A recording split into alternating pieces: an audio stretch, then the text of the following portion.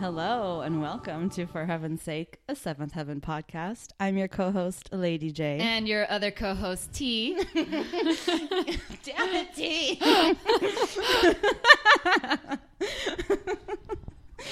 I'm gonna do it.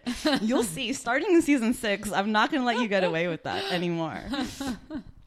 How are you? I'm good. How are you? I'm good too. I'm excited. It's our recap. Recaps are always fun. Are they? I think kidding. so. I'm kidding. Jeez. Ouch. And so because it's a recap, we are joined as always by our special guest, Audek. Hello, everyone. Hi, how are you? Pretty good. Are you excited? Yes, for Seventh Heaven, yes. Very excited. You could tell the excitement in my voice. Season 5, man. We're here. We're doing it. Yeah. I never know how to like kick these things off because they're so freeform and just like chill. But I guess the most important thing is, as you know, the reason that we have you on all the time for these recaps, Audek, is because you bring a much needed, I think, like male opinion to the show or like and to the podcast. Okay. So as a man, what did you think of this season? Most probably it's well, I don't know. I really don't think me being a man brings a certain unique perspective to this season alone, but to the show, yes. I disagree. You think completely.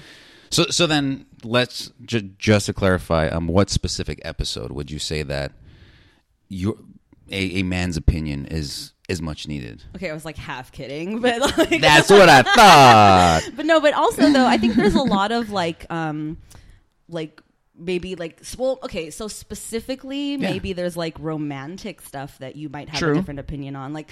And I know that I'm a lot more like verbal and vocal about a lot of the like crazy shit that happens on this show in terms of like the relationships and stuff, or the ones that I love or the ones that I hate and stuff. But like, I am curious, like general thoughts, like what do you think about Robbie? What do you think about Jeremy? What do you think about Mike? What do you think about Cheryl? You know, all these like important love interests this season. I mean, Robbie was the one big unique thing where it's like it's really not a stranger, but you're allowing him to be part of your family, right? And it was just such a strange thing that I don't think, at least in my background, like my parents wouldn't expect. It's just like, it's such a weird thing. Like it's such a non-traditional thing, but yet you're allowing this person to come live with you. You're kind of helping them out. Kind of abuse your daughter. I won't say abuse, but yeah, basically abuse your daughter. You think they're allowing him to abuse their daughter? No. But that's what I'm saying. Like with that history, with that baggage that he has, yet you're still, letting him come and eat and sleep and do everything that he needs to do. But yeah. But it's like I guess that's just show like that's what the Camden family actually, that's their strong point. Like they're willing to forgive all of your past sins, I guess, and. We're Camdens, as Annie said. Yeah.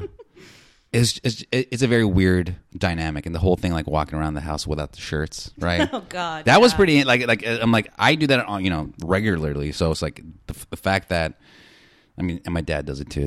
I guess that's where I get it from, but still, it's just like one of those things where you don't even think about it, but yet it was an issue. It was brought up during the episode. Like, yeah, put on your shirt. Do you? Right? So let's talk about that. Do you think? Okay, so I guess they say, right, in that in the Camden household, they have like a no naked rule. Policy, whatever, yeah, exactly, right? yeah. Which I guess also applies to like shirtlessness. Sure. Okay, fine. Yeah. But do you think it was made like even more, like do you think that the reason it was even brought up is because Robbie is like not a Camden and he's ostensibly like for all intents and purposes like a stranger in their home, like because it's never come up. I mean, I can't imagine that Simon or Matt have like never once come out of the bathroom without a shirt and like it was like this big scandal. Yeah, it doesn't make any sense. You're right. Yeah, it just could be that exactly where you have a new character. He's bringing in like this new concept or new idea into the house, and the boys are adopting it. Whether it's a good thing or a bad thing, and I guess that's just showing that like some of the rules are being broken because of this new addition to the family, right? I don't know. It's a Shirtless is a concept. Okay. to the Camdens, yes. It's you know, for the longest time, it's like it's just so bizarre. It's very weird. I didn't get that whole thing. As a concept. Yeah.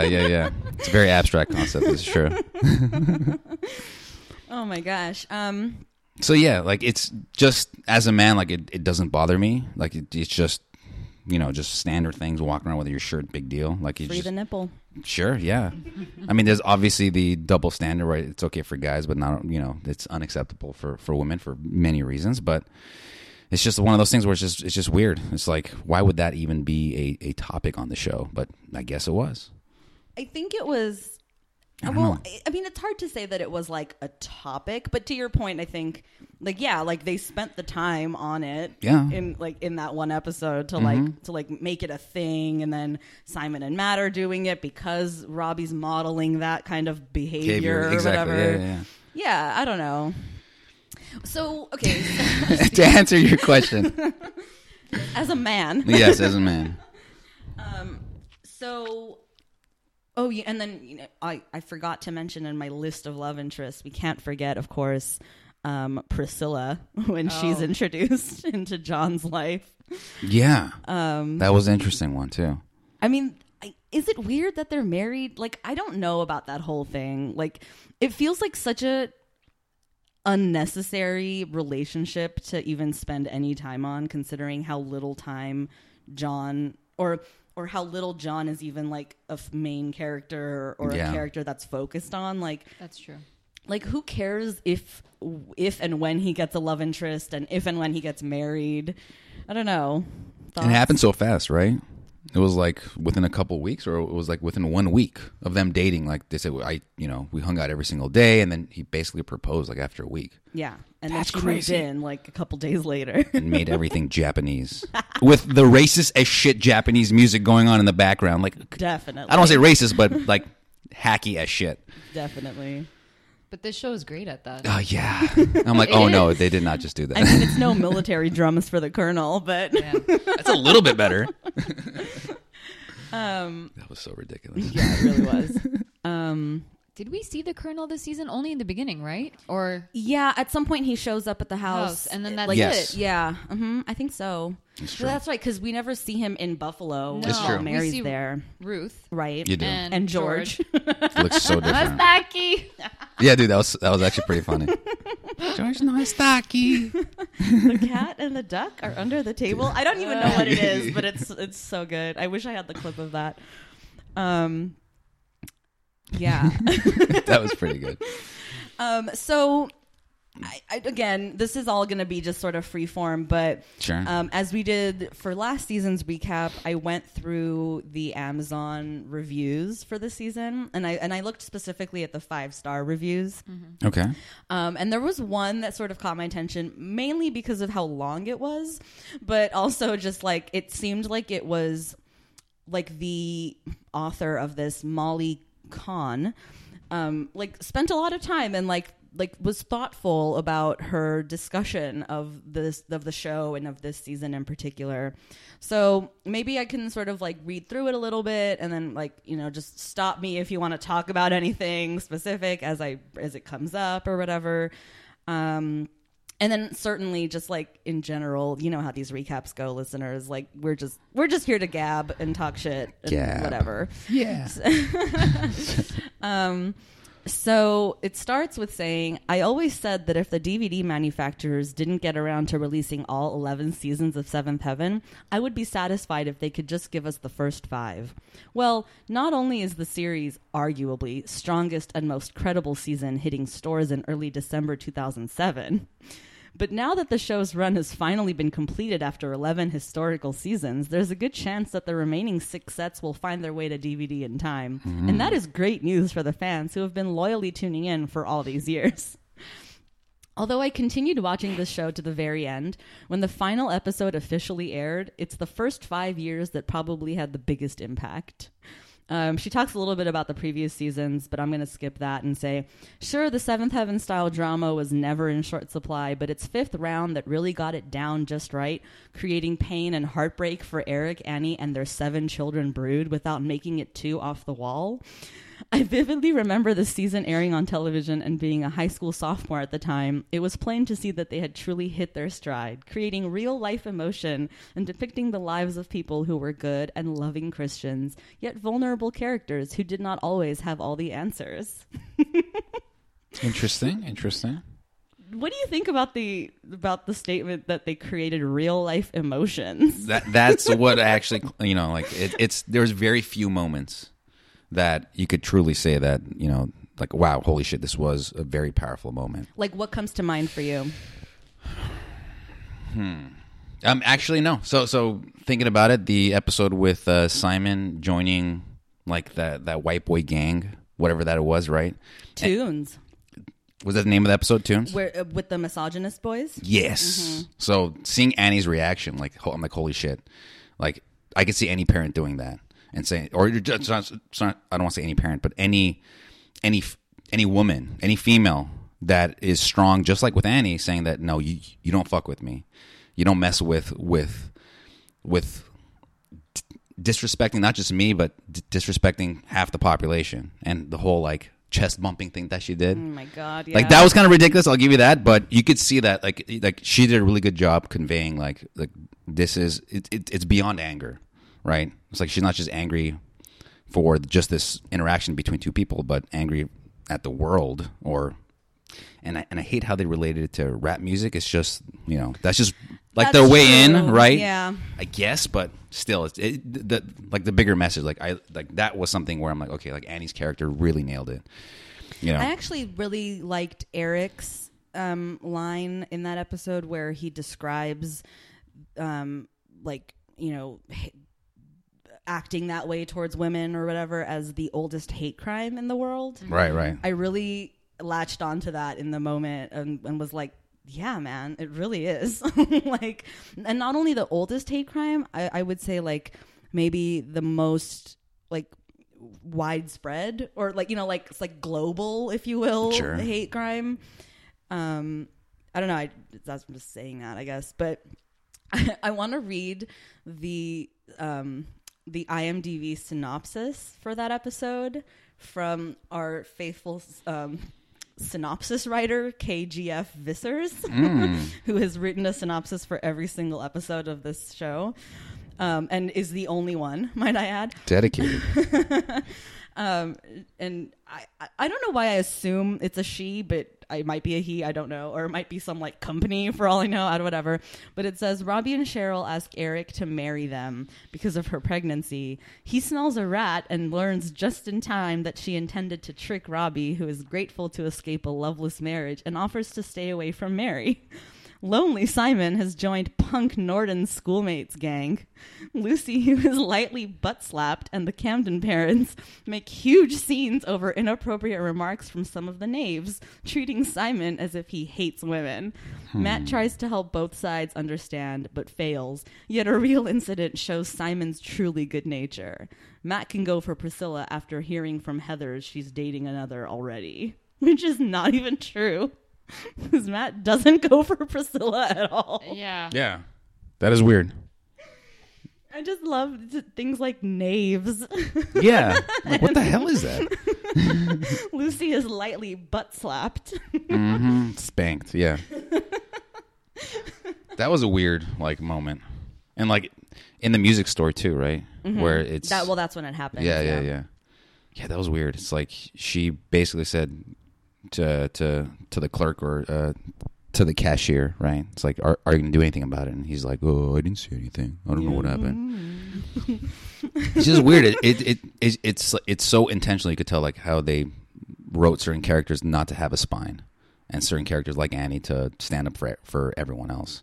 Like, who do you think doesn't have a spine in that one? Simon? I mean, he started off not having one, not defending his mom's honor, I guess, right? Or his sister's. Or his sister's, true, yeah. And then at the end of the episode, pummeling the guy and throwing him on the floor. And Right. But then Simon does get like maybe the best line of that episode when he's like tackled that knave to the ground after the Heather incident. And he's all like, I didn't know she was deaf. You know she was a person, didn't you? Like, I love that. Yes. Like, that's such a great thing. Like, True. look, man, yeah, we're people. Yeah. Like, you know, like it's a human thing, not a woman thing. True. Or a deaf thing. Deaf or blind, doesn't matter. Yeah. Speaking of blind people, what did you two think about that episode where Matt, I don't say accidentally hits on a blind girl, but right? Like, do you think he wouldn't have if he knew she was blind? I mean, for his character, it doesn't matter, right? He doesn't see. It doesn't matter to him. Like he just sees like a pretty girl. Blind people. Yes, exactly. I mean, he just sees a pretty girl and is curious why they're not attracted to him, right? It's like a weird thing that he has, like Matt is It's puzzled when a girl he approaches in the library calls her brother's help against him as stalker after hearing he once dated Heather. Yeah, that was a weird interaction. But what did you two think about that? I'll let T go first on that one. I really have no opinions other than okay. I don't know. I think it was valid of the girl. I don't remember her name, but I can understand where she's coming from, where, you know, like she thinks that he might have a thing for girls with disabilities or whatever. Yeah, that was so random, right? Which, because I can see how that's a thing. Like Everyone has a I don't fetish, know right? anyone who's like that, but like certainly to each his own, you know. True. And I can also understand that she doesn't want to be the object of that affection, like just cause or whatever. It was a little weird that she like called her brother and it became like this whole thing. It could have just resolved itself in like, oh, do you have a thing for people with disabilities? And he's like, what do you mean? She's like, I'm blind. He's like, oh, I'm so sorry. Like, it could have ended there, you know? Right. But whatever. I guess they had to fill an episode, so. And it felt like another vehicle to introduce a very obscure, like, medical condition, too, right? That's true, yeah. Certainly. The show is no stranger to doing that. Yes. So, yeah, it was a weird moment. Like, it really didn't develop Matt's character too much. But I don't know. I feel like, okay, now that you've brought it up, let's talk about Matt this season. Sure. What's the deal with Matt? What's the deal? Like, seriously, though, what the hell is going on with Matt? Yeah, he's everywhere. Well, everywhere and then nowhere all at the same time. Like, really nothing develops in his character, right? Yeah. Like, nothing happens. He's at once, like, super girl crazy, super focused on work, on his future as a doctor, right? And then also just like insane. Yep. Mm-hmm. And that one model that comes for like an episode. Oh my god! Like, what was all that about? Nothing. Yeah, it literally went nowhere. Whoa, doesn't make any sense. My reaction to that was he found another bride. Yeah, of course he did. Yeah, by far, his character, I think, developed the least, right, of all the kids. Who do you think developed the most? I think it's a tie between Lucy and Ruthie. Ruthie? Yeah. Expound on that. Well, I would hardline disagree with that. Really? Well, okay, from the previous seasons, I mean, she's becoming a little bit more maniacal. She's definitely become more involved with her schoolwork and more, I guess, involved with the family. She spies a lot more. She writes that weird journal thing. She's become this, right? Yeah, like all these weird things happen around her. Like she's becoming more of, at least more episodes this season, of a central plot point than just a side character, right? But then again, you really can't say her character has evolved too much because she's just a more extreme version of her previous selves, right? Her previous seasons. Stomach's growling. But you could tell, like she's learning a little bit more how to be a Camden and less of just this, oddball, because she's definitely a oddball in the whole family. But I don't know. Interesting. I like how you said she's learning how to become more of a Camden. Yeah. That's an interesting thing. I guess I've never really thought too hard about like what it means to be a Camden beyond the obvious things that we all already know, Right. that like, you know, you're kind and you're good to people. Yeah, I mean, and the you don't perfect judge and all that shit. The perfect example would be how she helped out that one girl before class, right? Brought her lunch for like 3 weeks or however many weeks, right? And didn't want to tell anyone because she wanted to protect her identity and not embarrass her. Like, that's something flat out that Eric would do, right? Would he? Yeah. I think Eric would make a big show of like trying to help that kid and like talk to the parents and like get the church involved. Well, the kid, yes, but let's just say if there's another adult that has an issue, right? He would try his best to help them out and respect their privacy and not tell anyone. And even if That's Annie true. asks, right, like, That's hey, true. what are you doing there? And Eric's going to say, like, no, sorry, can't talk about it. That's true. So, I don't know. It just seems like it's her, Eric's, and the adults in the family are rubbing off on Ruthie more and more every season that actually goes on. So, T, what are your thoughts? Like, who do you think evolved the most?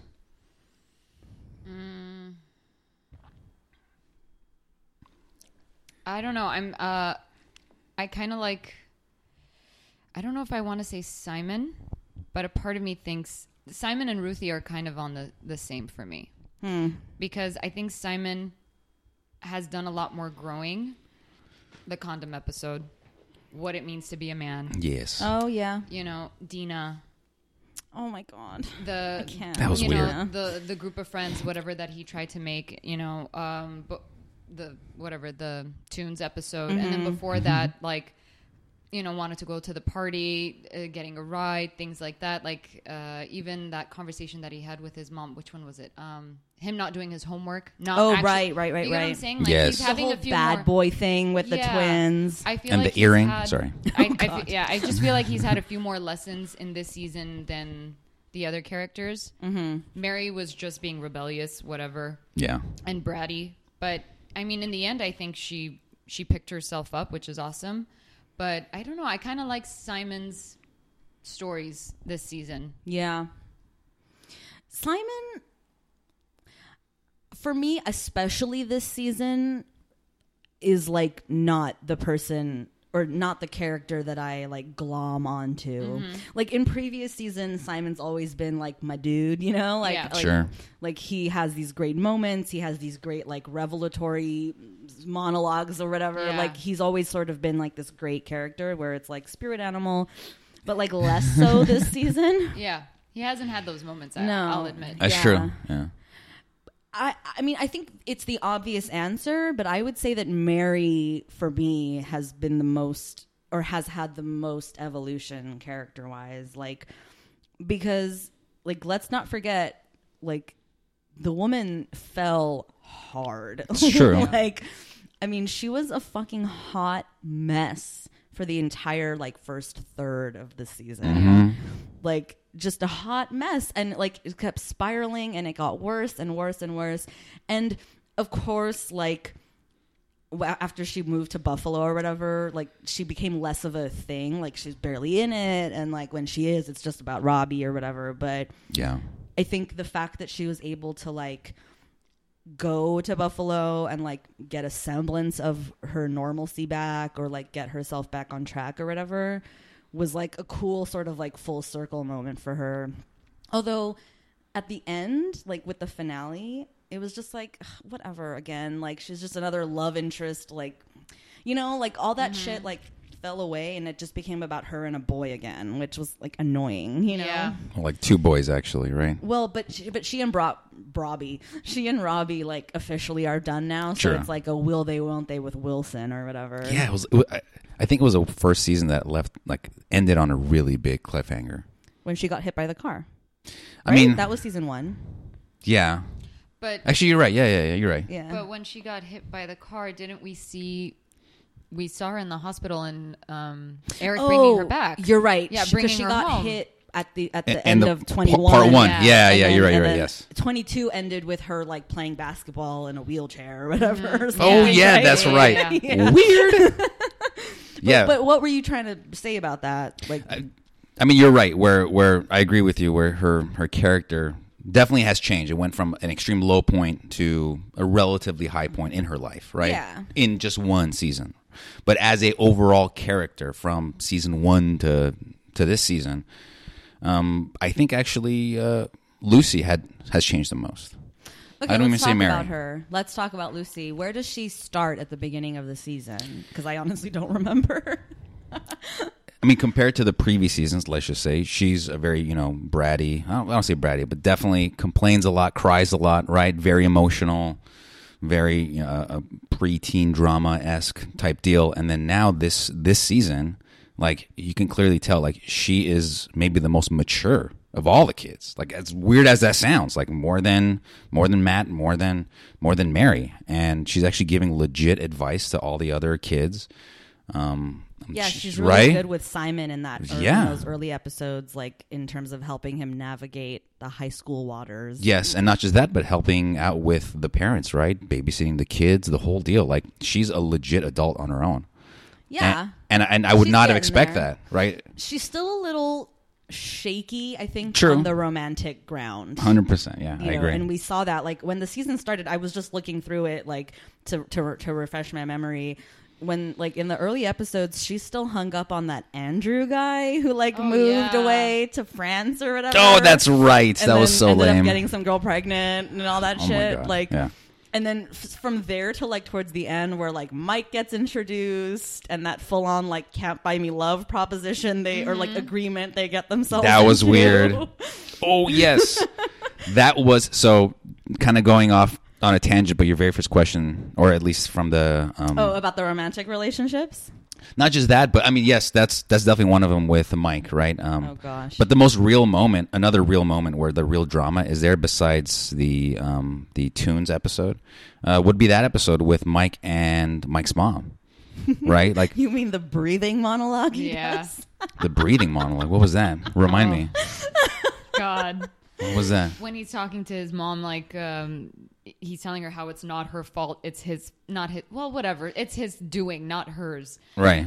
He willingly chose to kill himself. No one else influenced that. Right. But that entire scene is like, Oh, I didn't even catch that. dude, I Do we stopped. want, Yeah, do yeah, we please. want Sure. to listen to it? It's kind of long, but it's worth it. Dad did what Dad did. He killed himself. He did it. Not me. Not you. He made the decision and just did it. It wasn't your fault. He had I problems, definitely hear it now. and he the chose worst death thing as a ever. solution. It's like- It was a I bad really can't solution. listen to this all Yeah, again. yeah. It's too much. I'm going to Selfish, cut it and off. I had anxiety while I was listening to that because I stopped I was playing that during work and I stopped doing my work, but I was like, should I be focusing on this? I know, right? It wasn't your fault. It was me. I mean, it was really like this intense moment, but it was like forced, right? It was like artificially. Okay, let's talk about the forced moments of that 100th episode. Oh. Like, what the fuck? Like, what show does that for their 100th episode? I don't know. That was horrible. It was just like the stupidest episode I've ever seen ever, I think. Yeah. Like all these like non sequitur, no overarching story plot points that culminate in a live performance of the theme song, Right. while the camera shakily and blurrily pans across the crowd, showing half maybe faces of people we've seen before. Like, what was that? Did people really, really love this show that they wanted everybody to show up in this 100 episode? Like, I'm trying to understand why it was filmed this way, why the storyline played out this way. So dumb. Like, It was a fucking concert in an episode. it really In a was. house. Yeah. Yeah, Okay, like, that's the weird part. Yeah, like they had room to like put a stage up and lights and shit. Like what? Like what? It Yeah. makes zero sense. There was like 50 people there. And then I love it too. I think it's like the next episode or whatever when Lucy is talking to okay, so it was Valentine's Day shortly thereafter when she comes across Rod and Jimmy Moon, and they're like, oh, I didn't have a chance to like talk to you at your dad's party, and she's Yeah. like, yeah, well, I was busy. Like, what the fuck is happening? Yeah, that was a weird moment. Why were you all at this party? It's so dumb. That was such a like self-satisfying. Like, you know what I mean? Like, totally, that was just the show being like, it's our 100th episode, let's go crazy and like do something just for us. An excuse to have a party. Yeah, basically. Yeah. How about you wrap up the episode and then you have that party? Yeah, seriously. Seriously. they stopped just short of rolling out the giant sheet cake that shows get on their 100th episode. Like, they could have totally put that in and made it like the birthday cake or something, you know? Yeah. It was a weird episode. I'll give you that. Yeah. So dumb. Just weird stuff. So I have a question for you please. two ladies. So besides that being your least favorite episode, that's my guess because I think that applies to all of us. Would you say that's debatable? Okay. I think there's probably more duds in there. Okay. I'd have to like look through it I to like know. really remember, but I can't say that's my least favorite episode. Okay. But what were you going to ask? No, it's what other episode would you say that missed the mark? There's so many. I know. Like, I can't figure it out. Well, okay, I really hated sweeps because I did not understand what that episode's about. I'll read the IMDb synopsis from KGF Vissers. An item found in a lost wallet starts speculations whether it's Simon's or Robbie's and how to make sure it doesn't mean their dates go too far. It's the condom episode. Yeah. None of the siblings give Mary the triumphant welcome she hoped for at first weekend visit, or at her first weekend visit. So Robbie is scolded for not wildly kissing her. Whoa. It's an interesting way to look at it, but it's sure. It's the one that I hated. No, I don't really hate any episode, but like I dislike strongly a lot of them. Like I didn't like this one very much because it was just such a like non-episode, like, you know what I mean? It was one of those things where like, okay, yeah, Simon gets to talk, like learn about what it is to be a man or whatever, but like Mary comes back and she tries to get Robbie to go, but he's like no, and she's like, I'm not gonna come back, but they're still together, they're doing the long distance thing and like all of that shit. I'm just like, whatever, you know. Like I don't care enough. Yeah, that wasn't another weird way to approach a very serious topic, actually, right? I think condom thing. Yeah, like I honestly think they had an opportunity to actually make it a really interesting episode, and they messed up. I don't know, and I would assume Simon is the correct vehicle for that because he's right at that perfect age, and yeah, his relationship with an older girlfriend, right? That was like, again, perfect setup, but you know what they could have done though, rather than make it like this lesson for teenagers or whatever. Mind you, let's not forget too that episode ends with Ruthie calling Loveline or whatever the hell to like tell everybody to like, that was horrible. Like, parents, talk to your kids. But like instead of doing that, okay, like why not just make it a story about Matt, like potentially crossing that line with someone, or not crossing that line, you know what I mean, like taking that step with someone, like because he's at an age where it's totally like legit, like it could happen. He's in college, he's dating a lot of girls. Like, why not make it a more adult conversation or have it be about something that actually could happen? Simon's never going to have sex at 15. Like, let's be real. Or at the very least, the show's never going to have a 15-year-old character have sex. You know what I mean? Yeah. But that might make it more like, I don't want to say believable, but at least more consistent with the show. It's like, we know it, everyone agrees that this is a bad idea and Simon should not have sex because of his age. But when it comes to Matt's character, right, it is debatable. You could say that, but that's why it's more interesting. It would make it more interesting, which is, again, when you're thinking of the show writers, let's not make it interesting. Let's make it as boring as shit as possible, right? Or like, basically, let's teach a lesson very vanilla something. and exactly, yeah. So it makes sense in, just looking at the history of the show that why they would choose Simon, because it's very clear. The answer is no, he should not be having sex. But you're right. To make it more interesting, it should have been Matt's character, but. Or, like one of the older ones, it could exactly. have been Mary, could have been Lucy, whatever. I'm just thinking, like, in terms of, like, I don't know. It's true. What did you think of Robbie's father being introduced? That was an interesting episode. Unfortunately, it was just for one episode, right? So it was kind of like everything happened so quickly, and they really didn't show, like, Robbie's range of emotions as much as I would like. Like, dude, it's like your dad. You haven't seen him in however long, right? It was weird. I don't know. I think he emotes pretty hard in that episode. I think he's happy, he's angry, he cries, he hugs Eric. It's their first hug. I'll give you that, yeah. But just like for me, like I would expect that to linger for multiple episodes, not just have it boom here one episode beginning to end and basically never mention it ever again. Well, that's Seventh Heaven for you. Every time you get introduced to a character, bye. It's true. Well, with the exception of Doc, who we meet in the next episode, who apparently is coming back later. Really? Yeah. What? Yeah, I was shocked when I found that on IMDb. I was like, oh, who's this actor? Which we learned is Ron Zimmerman, who was a producer on Seventh Heaven in the first couple of seasons. Okay. And then was brought back to play the character of Doc. So when I looked him up, I looked in his IMDb history, and I was like, wait, there's more than one episode of Seventh Heaven in his history. And sure enough. So it'll be interesting to see how they bring him back into the fold.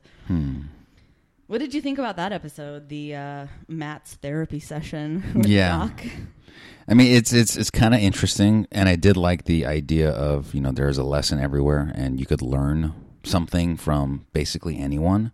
But it just seemed like it was, I don't know, it was more entertaining than anything else. That was the episode where Eric is dealing with, or not dealing with, but like where there's the patient who's been given a prognosis, right, and Eric disagrees with it because of like, giving someone a timeline of life or whatever. Yeah. That was a weird... I still have weird thoughts about that because it's hard to say like, oh, just ignore doctors now, But definitely it wants to show two sides of I don't want to say an opinion, but if it's that critical, it's such a sensitive subject, right? When it comes to someone that's not necessarily old, right? This if I remember, the patient looked like he was in his 40s or something, right? Like Eric's age or whatever. Yeah, exactly. And you're given this diagnosis that you're going to die.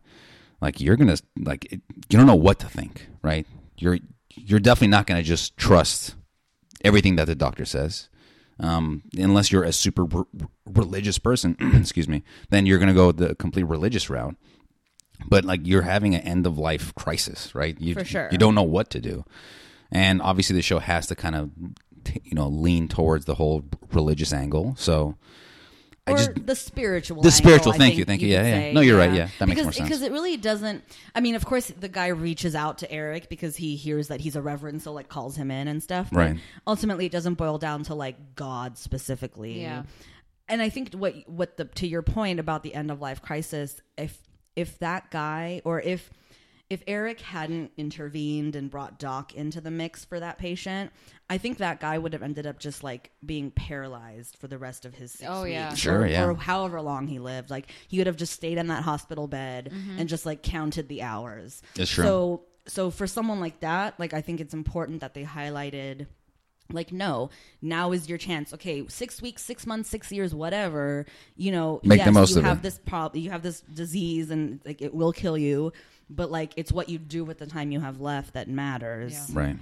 Which is true. Doesn't matter where, right? Whether it's coming from a doctor, a spiritual person, or some. And it's true in life in general. Like, not only when you find out you're going to die, like in general, it's about making things count and like making your time count, period, Yeah. And to be honest, just, I mean, my brother works at a hospital, and he works with a lot of patients that it's towards the end of their life, and he even says it. He's like, because there is no medical intervention that could help some of these patients. It's like they really stick to the I don't say stick, but they really look out to alternative ways to comfort themselves, and spirituality from whatever religious or non-religious angle. Like it's a very important thing because. My brother is, although he's a very scientific person, but he clearly says, like, if it helps him out, ultimately that's my end goal. So he's okay with that. He's okay with bringing a rabbi or a priest or whatever it is into the hospital, or near the hospital bed. I've always I've always been interested in that phenomenon that happens like to a lot of people as they near the end of their lives, where whether or not you were a religious or spiritual, person in practice in your life, like towards the end, a lot of people tend to go in that direction. Right. And I think ultimately, like for me, it boils down to like, of course that makes sense because you realize like your physical form is no longer going to be here. And that of course, like, because of all of our like longing or maybe our biological like imperative to like live on forever, like it makes you start thinking about like your spirit, your soul, all that shit. And like that's like inherently tied to things like religion and other spiritual practices and stuff.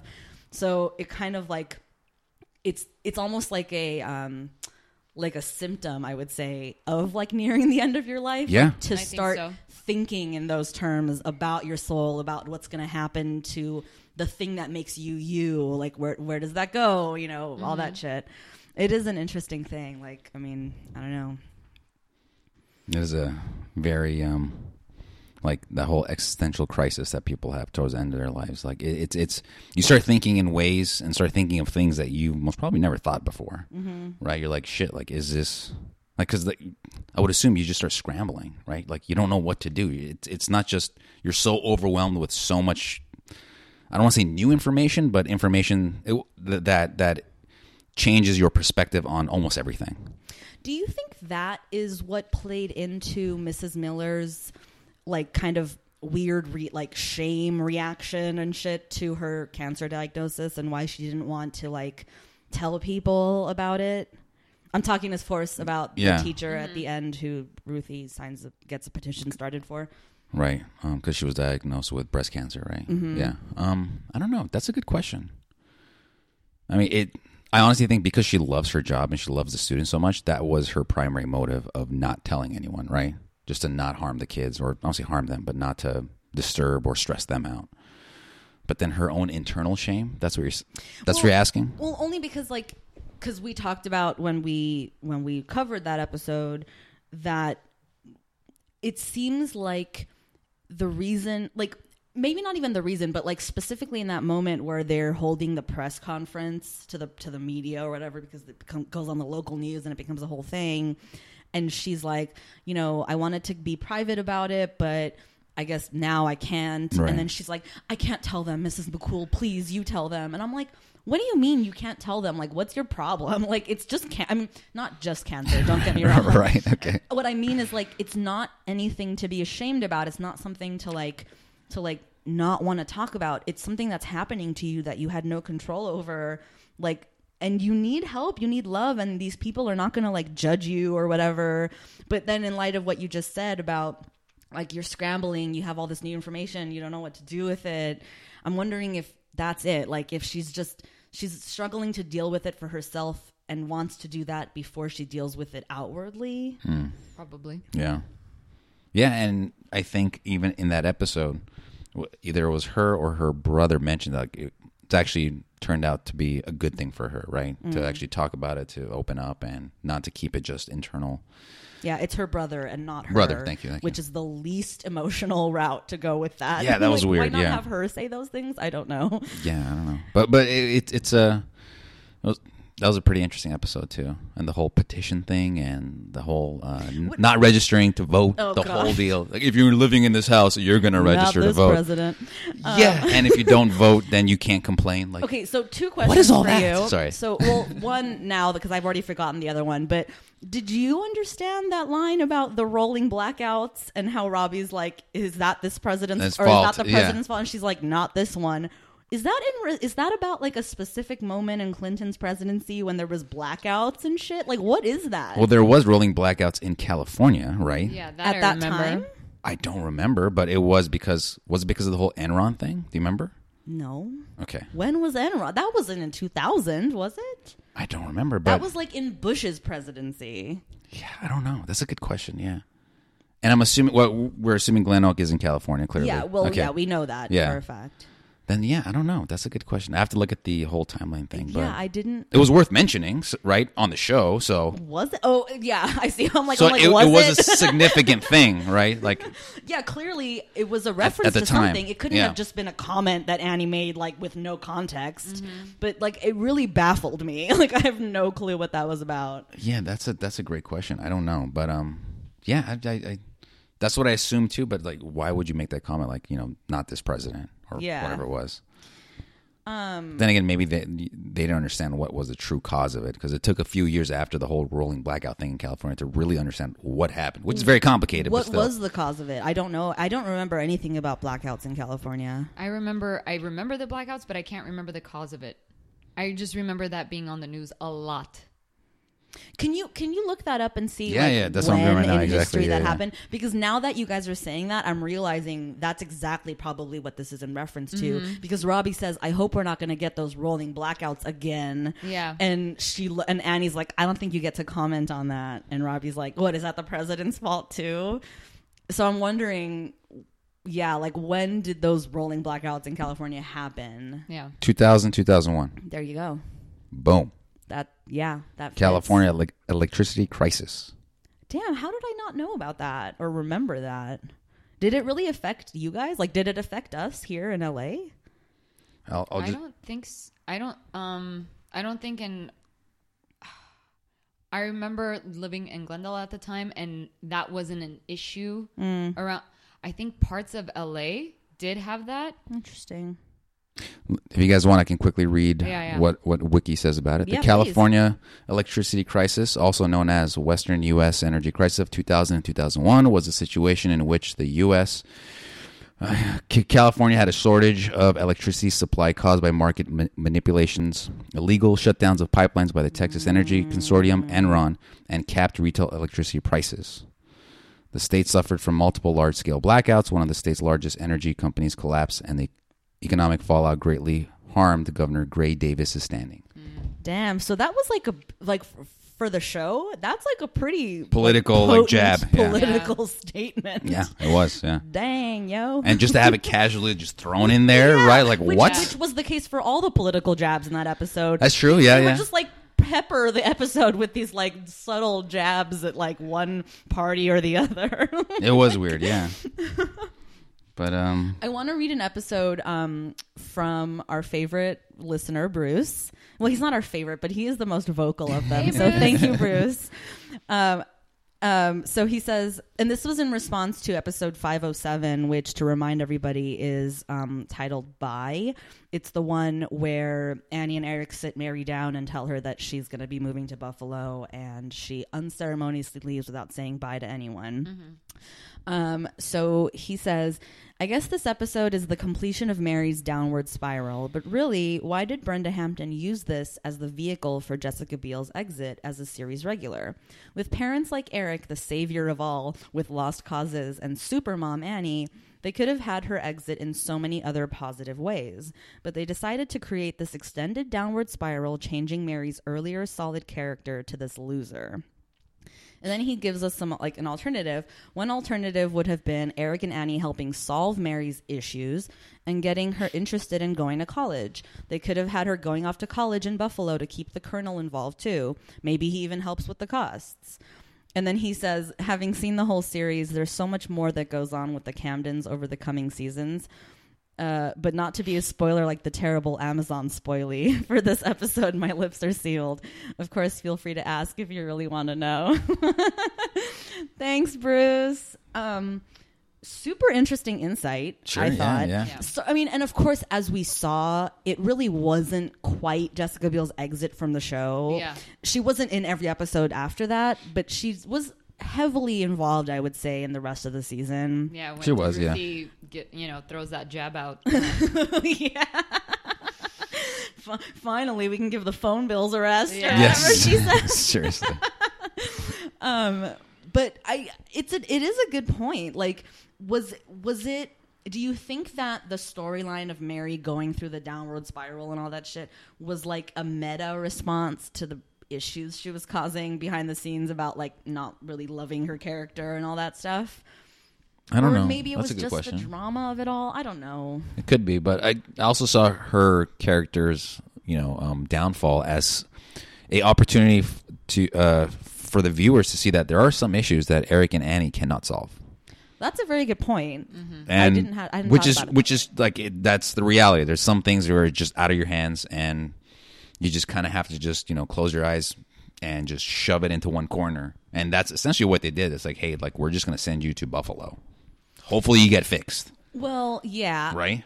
And also, it was an interesting thing specifically for Eric and Annie because we saw like it strained their relationship too. Yeah, big They time. were fighting a lot. They were like they were at odds with each other a lot over it. which was an important thing to see, I think, because I don't think we've ever really seen Eric and Annie like not on the same page or like not sort of just like blissfully happy with each other and stuff. And in fact, not only did Mary's drama give them that stuff, like that tension to deal with, but later in the season, the introduction of Serena and like, you know, Dexter's dad. I know his last name's Carver, but whatever. Yeah. Gave us that too a little bit, like that tension of like, you know, is there trouble in Annie and Eric's paradise? Like, I mean, of course they're a solid couple. Nothing's ever going to break them up, whatever. But like, you know, certainly after 25 years of marriage, like 7 kids. You know, yeah. Like maybe shit gets stale. I don't know. Yeah, it's an interesting, just an interesting, weird, like transition of I don't want to say like the story, but definitely the character, Mary's character, influencing so much within the parents' lives. I don't know. It's obviously it could have been dealt in a different way, but I honestly like the whole idea where it's like this is an issue that doesn't just affect the parents, just like how you said, that it actually affects everyone. Like the episode with I think it was titled "Rumors," right? Like it in this season, I believe so. Right, the whole rumors of why Mary's leaving. Right, exactly. Because she's pregnant, whatever it is. All more stuff. Yeah. Gossip. Thank you. Yeah, it's like that affected everyone. Like it's true. Like even the kids had to be like, we're dealing with her shit. Mm-hmm. So, and Ruthie made up all those lies and told the teacher. Oh, that's right. God. Yeah. That was hilarious. Simon's really slow. Like, whatever it was, he has a hard time. And Mrs. McCool's like, of course your wife has turned to drinking. It's like, what? That was so good. Unintentional comedy, yes. Oh my gosh. That was the episode where Mike and Lucy... No, we had met Mike prior to that at that point, right? I think so, yeah. Yeah. That's where Ruthie gets the idea because she listens to what Mike had to say. You're right. Yeah. Correct. That's right. I don't know if we've talked enough. Some things. I haven't blocked out everything. I don't know if we've talked enough about Lucy and her love interests and triangles and misstep. Yeah. And by which I mean to say, like, let's talk about it. Lucy, man, I don't know. She is quickly becoming my favorite character. She might be my favorite character this season because there's a lot going on with her, not just in her romantic life, but like in general. Like she decided she's going to be a priest or whatever. Big deal. Like she's going to go to seminary school, which is a huge decision to make at 18, I think. Like. But, you know, good for her. And spoiler alert, like, she does become a pastor. So, yeah, I don't know. So she's with Andrew, but then not because he gets some chick pregnant. And then she meets Mike. Is that how things go? Like, she just doesn't meets Mike? I don't remember. I think so. I remember her going out with this one popular guy, right? Remember when she bails on Habitat for a night? I think that was last season. That was last season? Yeah. All right. Yeah, we haven't really seen her refer so then it's to Mike. or talk about Habitat this year true. or this season. Then it's Mike. He yeah. comes in. Were they studying for something? No, or helping her get accepted. Yes. Like early college. acceptance. That was the introduction of his character. Yeah. That's right. Okay, that makes sense. Which I love that everybody was like, oh, is that what we're calling it these days? Like everybody was like, this is going to be her next boyfriend. Yeah. Seriously, yeah. She's like, he's just a friend, okay? Yeah, it was weird. You're right. I don't like how her love interest kind of like all collided towards the end of the season. And so what team are you on? Are you team Mike or team Jeremy?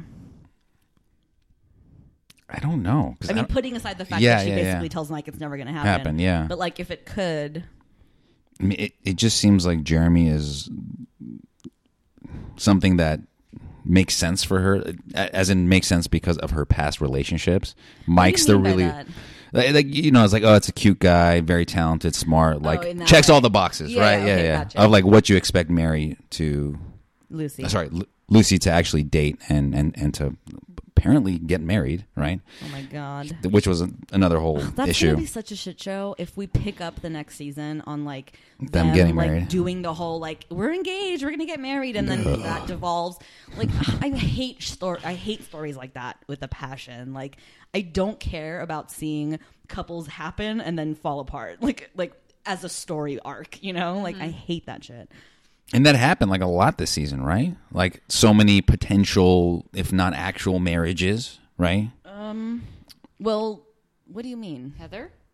That was this season? No, right?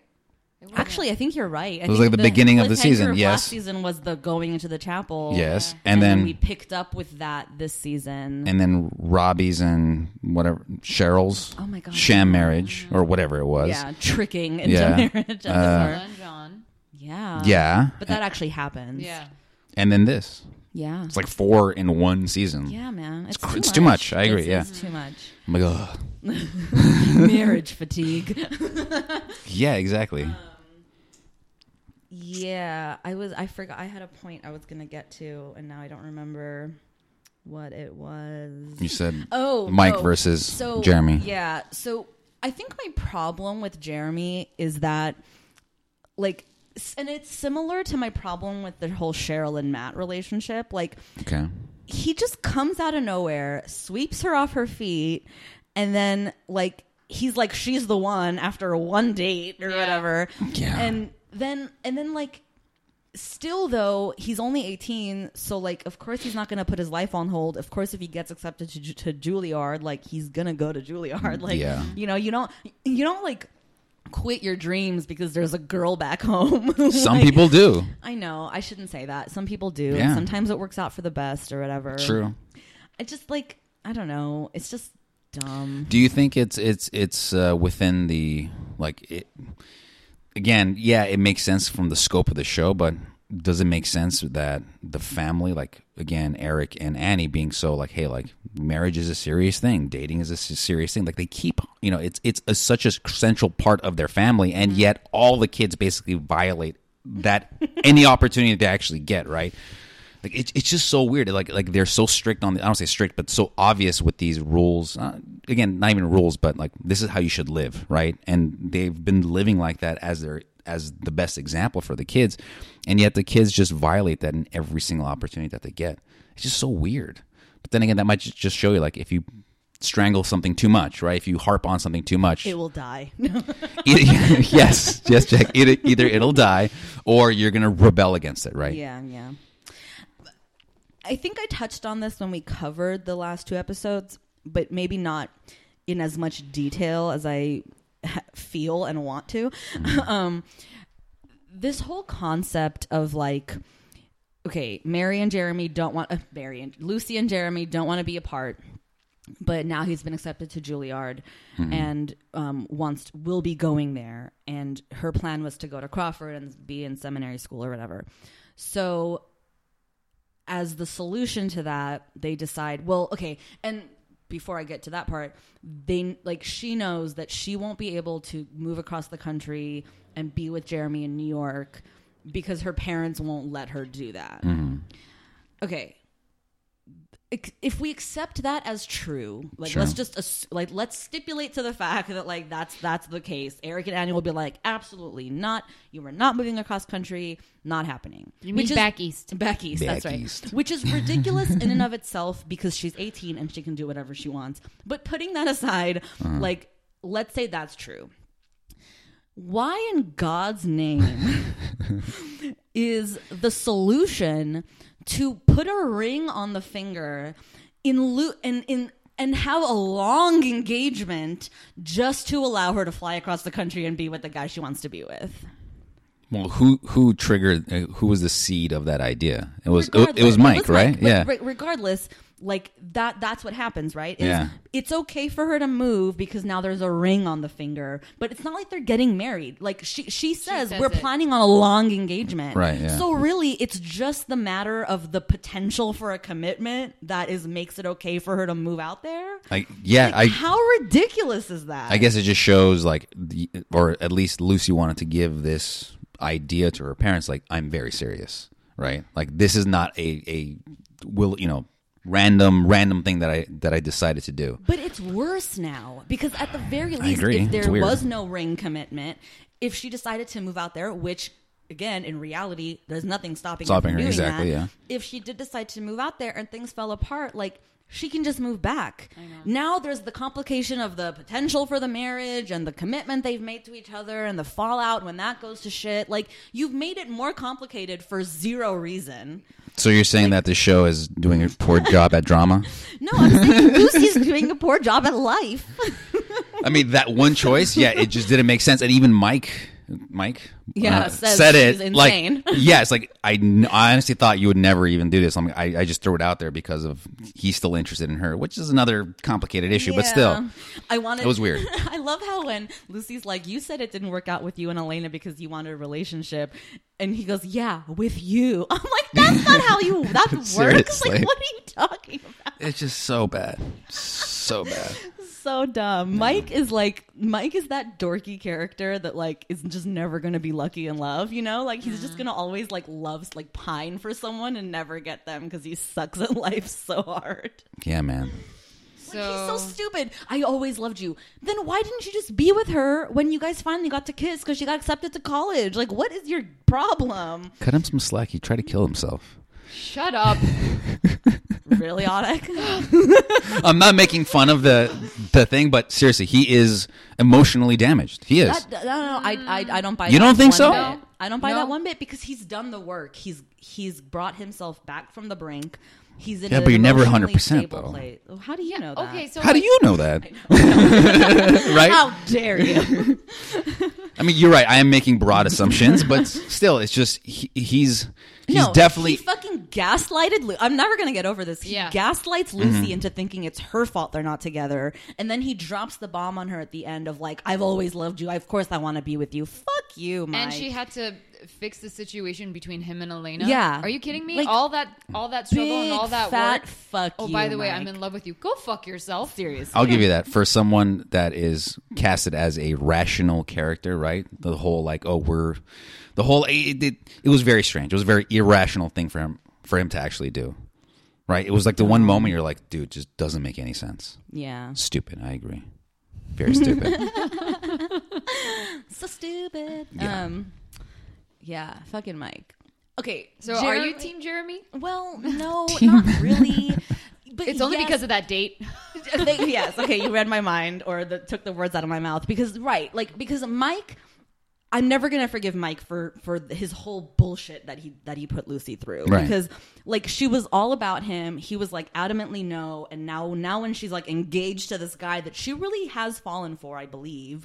Like now he's like, but me. So fuck you, Mike. And of course, Jeremy delivered the best Valentine's date of anyone's life. Most Let's probably. just be real. Like per my standards. But I just also think that they're just being really stupid about this whole, like, let's get engaged and have a long engagement so I can fly back east with you. Like, get out of here. I don't know. Yeah, it was weird, yeah. Like, just be together. I'm not saying don't be together. Love each other, be together, do all that shit. But, like, the ring, I don't know. I guess I'm just anti-long engagements. That's kind of a thing for me. Like, I don't believe in that. Like, if you're going to propose to someone, plan the wedding. Like, that's it. Like, you know what I mean? Like, that's what engagement is. But anyway. Right. I mean, you don't think that, again, it's weird because they're moving, right, back east, and it's a big commitment. And it's not just, hey, I'm going there for school. I'm going there for this relationship. We're going to see each other for a long time. And I guess just for the show itself, it's more consistent with, like, again, forcing that drama, forcing these relationships.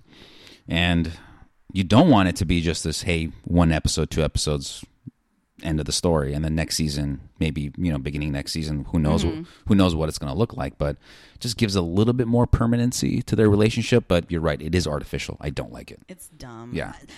But also, though, I say that recognizing, like, this is a television show. It's very much a WB family drama of the early 2000s. Like, that's kind of how stories were told. Like, if I put it in the context of that, like on the meta sense or in the meta sense, like I can look at it as just like oh, this is just TV, like whatever, you know, like fine.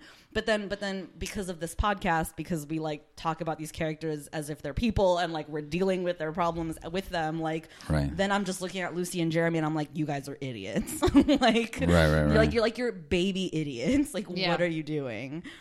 And the fact that Annie and Eric don't sit her down and have exactly that conversation with her, like, why are you doing this? Why are you putting a ring on it just to like, you know, like, they're just like, well, you're an adult. You can make decisions. Yeah, like moving back east as a single woman who wants to be with her boyfriend. Like, why can't she make that decision as an adult?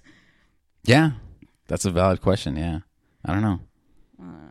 It was weird. And to be honest, the more I watch the show using the, well, I don't want to say watch it because I'm essentially binge watching it, right? Because you just like close your eyes and hear it.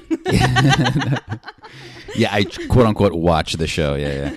No, it's imagine, you know, you were watching the show when it was being aired, right? And so like episode by episode, you would have to wait a week. Yeah. That's like, there is this down period where that's true. You're expecting, like, you want a lot to happen in one episode because you're going to have to wait another week for the next one, right? And that's true. And as a show, as a producer or as, you know, the writer, that's what you want to give your audience. You want to give them just enough juicy information, just enough drama, just enough excitement to hold you over until next week. And I think it's so counter to how we watch shows today and how I'm watching this show by binge watching it, right? I can just watch it episode after episode, so it looks ridiculous. It feels ridiculous. You bring There's up so a much really shit going good on. Point. It's a really good point because so much about television and the ways that we make television and watch television and whatever has changed so much since like the internet, right? Yeah, like, yeah. And no longer having Since Netflix, to be honest, right? Well, sure. They're the ones that like pioneered the whole binge watching thing. Well, but I don't mean just like the binge watching aspect of it, but I mean like the idea of like appointment television where like if you don't watch it at 8 p.m. on a Monday, you're gonna miss it. You're gonna miss it, exactly, yeah. And so to your point, like I think television now, which again, peak television years, like television is great these like today, but like it's written or TV is made to be watched either like several episodes in a row or like at your leisure or like whatever. So it does impact the way it's written, the way it's done. Whereas appointment television, especially in early 2000 on the WB for a family drama, all that shit like plays into what you said, which is like, you know, you gotta fill in like a little bit of drama, a little bit of juiciness, a little bit of whatever. Like, you got 45 minutes, over, you know, for the next week. Exactly, yeah. Yeah. Maybe it is fair or unfair to judge it too harshly on that ground. I don't know. Nah, fuck it. I'm going to judge it harshly. It deserves to be judged, yes. But yeah. So just not go too much on a tangent, but just speaking of, you know, characters and these weird things that typical television did back in the day or during that era, the cameos. There was a significant amount of cameos this season. Who was your favorite? Well, I'm struggling to like. What do you mean by cameo? You mean like stunt casty type cameos? Where no, like a well-known name. Yes, well-known names. Yeah. Well, the only one I can think of is Alan Thicke. The Olsen twins? Oh, the Olsen twins. That was a big one. That was a random episode, right? That's true. You're a hand because there's two of them, and they're smaller than me. Yes. I'm gonna take a GIF of you doing that later and post it. The Olsen twins. I mean, yeah. Okay, and then anyone else? What other cameos? You're right. Besides Dexter's dad. Right. Which isn't a cameo because he's just an actor in the show. He wasn't Dexter's dad, you know, like for years later. That's true. I guess you could argue maybe it's a little bit of a stunt cast, but it's not like, I mean, James Remar is like a well-known actor and was at that time also, but I don't know that it was like, oh, look, James Remar is going to be on Seventh Heaven tomorrow, you know, like, I don't know if that's true. Yeah, it was just weird. I don't know. Alan Thicke was like his character was a dirtbag, but I think it was cool that they had Alan Thicke playing that character because I think it was like a purpose, like a purposeful subversion of like who you think of Alan Thicke as. You think he's like a super nice guy. Yeah. Like he's like everyone's favorite dad or whatever, you know? And so like to have him come in as like this, like Jackass, on the yeah. surface, like he's just a dad, but then he's like a dirtbag, you Yeah, know? Like yeah, I yeah. think that was a pretty cool thing to do. The Olsen twins, that shit was such garbage. It was. Only one of them acted. The other one was just there. Which and How do you know which one's which? Exactly. Yeah. You don't. Exactly. We'll never know which one's which because they literally are never referred to by name. Yeah.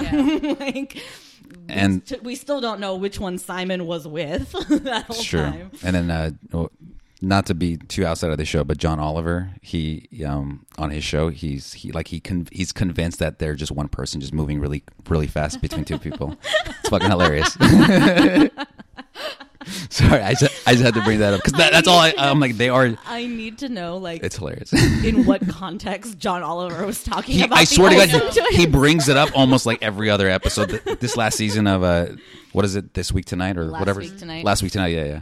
Sorry, but yes. That's so funny. So instead of just cameos from famous people or famous actors or Quickly, actresses though, at the fun time. fact before yeah, we sure. move on: the Olsen twins are actually fraternal. Yeah. What does that mean again? I'm sorry. They're not identical, Okay. like biologically. They just look Although super they super just similar. look really alike, which is hilarious to me. But yeah, they're not actually identical twins. Interesting. I didn't know that.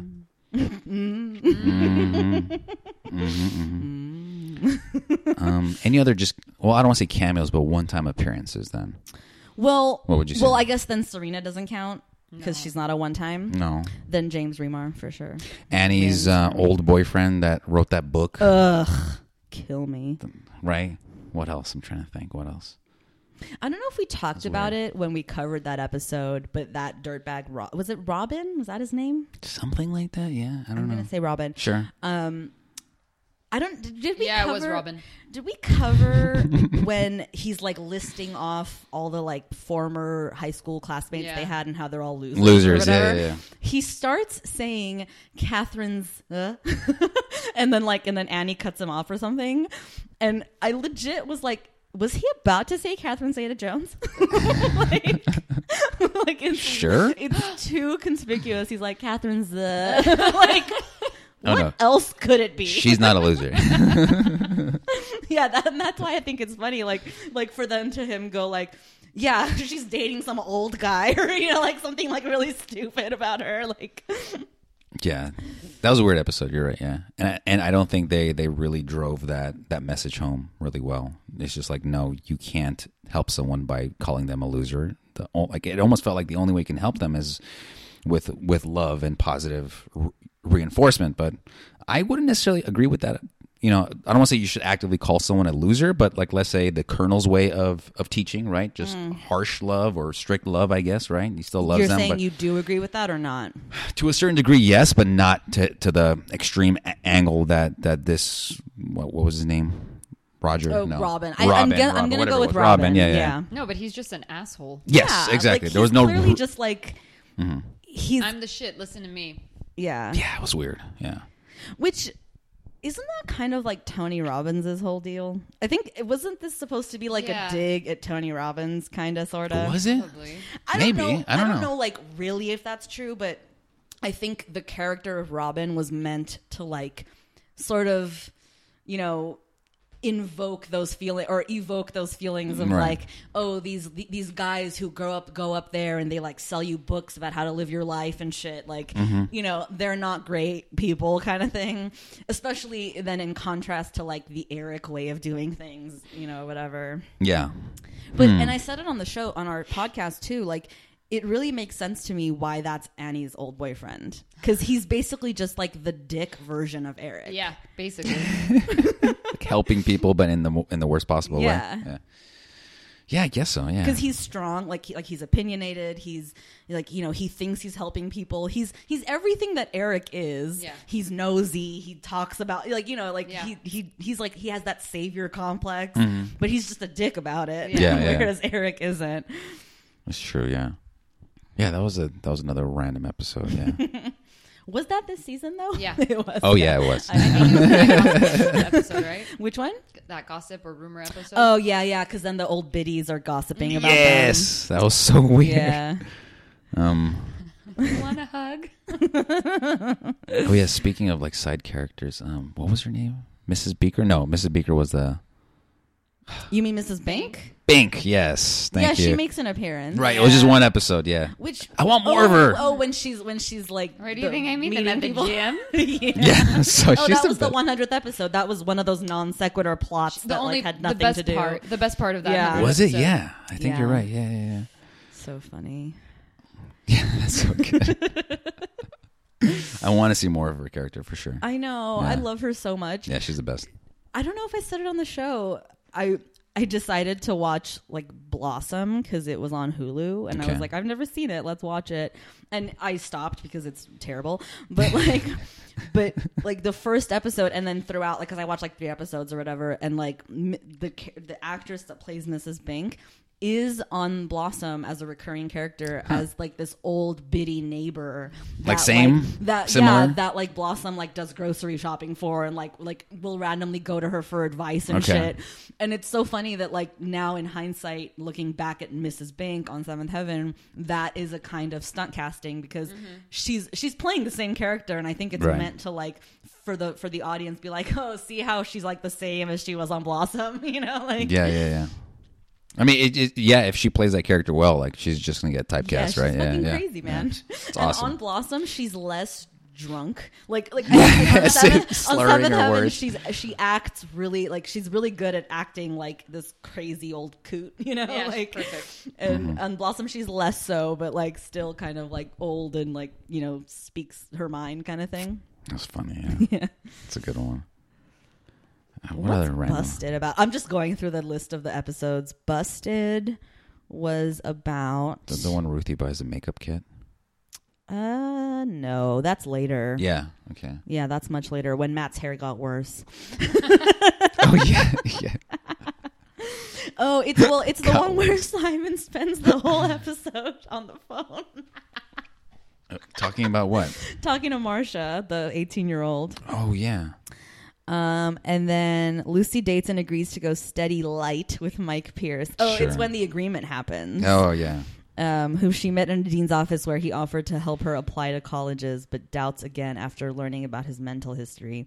Their parents found none of the kids still interested in family movie night, but discover too late sneaking off for intimacy never goes unseen. Oh my God, it's when Ruthie sees them having sex. Oh yeah. God, yeah. And then the rest of the kids admit, yeah, we've all seen it. It's like, oh, it's like Jesus. That's such a great moment. It is, yeah. It's like, yeah, it's like it's obvious. It's like the there's code. Yeah, I was about to say it's the code. I'm gonna go upstairs check up on the kids. It's like, Jesus, people, Oh man. like lock your doors. Something. Do something. I know. How do you not lock your door if you're going to have sex in your bedroom? I guess they don't have locks. in the house, like when you're not alone in the house and your children are there. Like, Yeah, Of course they have a lock on their room. Are you kidding? on their room, yeah, most probably. There's But no way they don't. but like Ruthie's room, right? She has to prop the fucking chair to lock the door. Except she also has a lock. Yeah. Yeah, why don't you use She that? has a lock on the door and still uses the chair. I never realized that. Sure, okay, whatever. That's Oh weird. man. Yeah, that was a weird episode. Still reminds me of Modern Family. Oh, yeah, where when they- they yeah, all yeah. walk in on their Yeah. parents. Yeah. And then when they discovered that their parents got the lock, you're like, oh. And then like everyone hears it, like, oh my no, yeah, they're clicking. It's pretty good. Man. Any other like random stray observations about the season? Yeah, the new school, Ruthie's new school. Oh yeah. What do you guys think about that? I think it's cool. I like that she has found a place where she's like being intellectually challenged, and That's why I think her character's grown the most, because of that. Like she's given an outlet to like be herself. Before it was all like just, oh, she's just a weirdo. Yeah. Now she's a weirdo that she's found other weirdos, right? Yeah. Basically.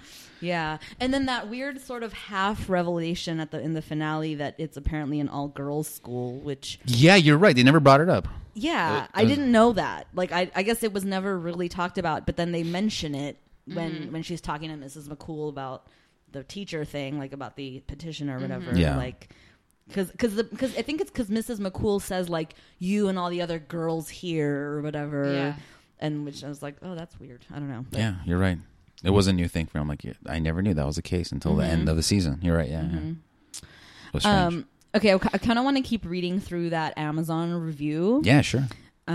So the year opened in September 2001, which it doesn't, it was 2000, with recent high school graduate Mary's decision to put college on hold for the time being, bumming around her parents' house and occasionally working for any employer who was patient enough to keep her around. Get used to it because I'm not going to college until I figure out what I'm going to go to college for, the headstrong 18-year-old tells her mother and father. And when she gets really foolish by purchasing a lavish sports car and ignoring the monthly payment, things just get a little bit messier. Loving Mother Annie thinks it's best to coddle her through this difficult time and hope that she will eventually come to her senses, but good old Dad knows that it's not quite that simple. And as a husband and wife's arguments over the situation grow more frequent, it becomes apparent that Mary's current lease on life might not be in the best interest of the entire family. As for the remainder of the Camden offspring, college student Matt may be reaching an unsettling break in his relationship with Heather, which, can we be honest, like, there's no more relationship with Unsettling, Heather. The yeah. fact that he's, like, even still thinking about her, like, is so stupid. She's dating other people. Like, there's nothing there anymore. I'm still upset, and they didn't resolve this one. When we see Heather walking out of the emergency room or whatever with Robbie, and he gets butthurt. You mean when Matt walks out? Because Yeah. Robbie brought her to the emergency room. Right, yeah. Yeah, they never really deal with that. Yeah, And that was does weird. Robbie ever find out about Cheryl? Like, Well- do you get what I'm saying? Like, he thinks so, Well, I think we can assume that Matt has told him because he told everyone else. But we're assuming. but like and again, he It- put a it was note never on the done. refrigerator. but yeah, Sure. But again, nothing gets addressed. They make it a big deal, and nothing gets. Yeah, you're right. discussed. Yeah. So I'm like, okay, so what was the point? Yeah, I don't. Especially this season, I don't understand why they kept bringing Heather back. Like, she introduced nothing. She brought nothing. Like, her character being there was like so pointless in so Yeah. many ways. Like, I don't True. understand it at all. Yeah, it was weird. So he is forced to move back home. Type A goody-goody Lucy, you just can't deny it, starts off her senior year with a homecoming queen nomination and a relationship with a formerly suicidal young man. But by the year's end, she makes a very un-Lucy-like decision that leaves her parents concerned. High school freshman Simon struggles to fit into his new surroundings, and fifth grader Ruthie, brassy as ever but also quite a smart little cookie, becomes the first in her family to gain admittance to an elite private school, and now that she's growing up, she's eager to start piling on the makeup. Oh, the joys of becoming a teenager. I like how this person wrote this. It's cute. 2-year-old twin boys Sam and David are also growing quickly and keeping the family on their toes, as toddlers tend to do. And Eric and Annie try their hardest to keep it all under control, but in the end, this entire season belongs to actress Jessica Biel, whose character undergoes a whole new metamorphosis after being arrested the previous year.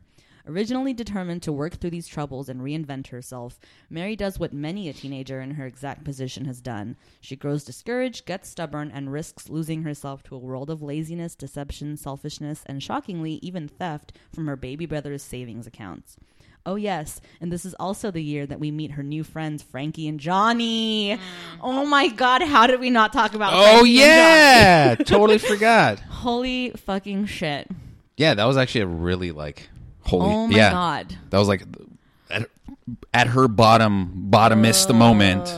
Like, she brings on these additional two, like, just Did horrible she smoke people. pot or didn't she? Can we just talk about that? Oh, Mary, I mean. Yeah. I don't think so. No. No? Because like they would have really emphasized that point, and they would have exaggerated her reaction to the drug, right? That's Like- probably true. Like, you never saw that, That's probably true. We did see her drink, though. She right? does Yeah, drink Yeah. beer. yeah, it's true. Damn, Frankie and Johnny. Yeah, that hot mess, just so bad. I don't want to say hot, just mess, just a mess, Like a cold mess. weird mess. Yes, and like leaving the kid Oh my like at the God, door. Like, so who does tragic. that? Like, so tragic. you're just a messed up person. Yeah. The fuck's wrong with you?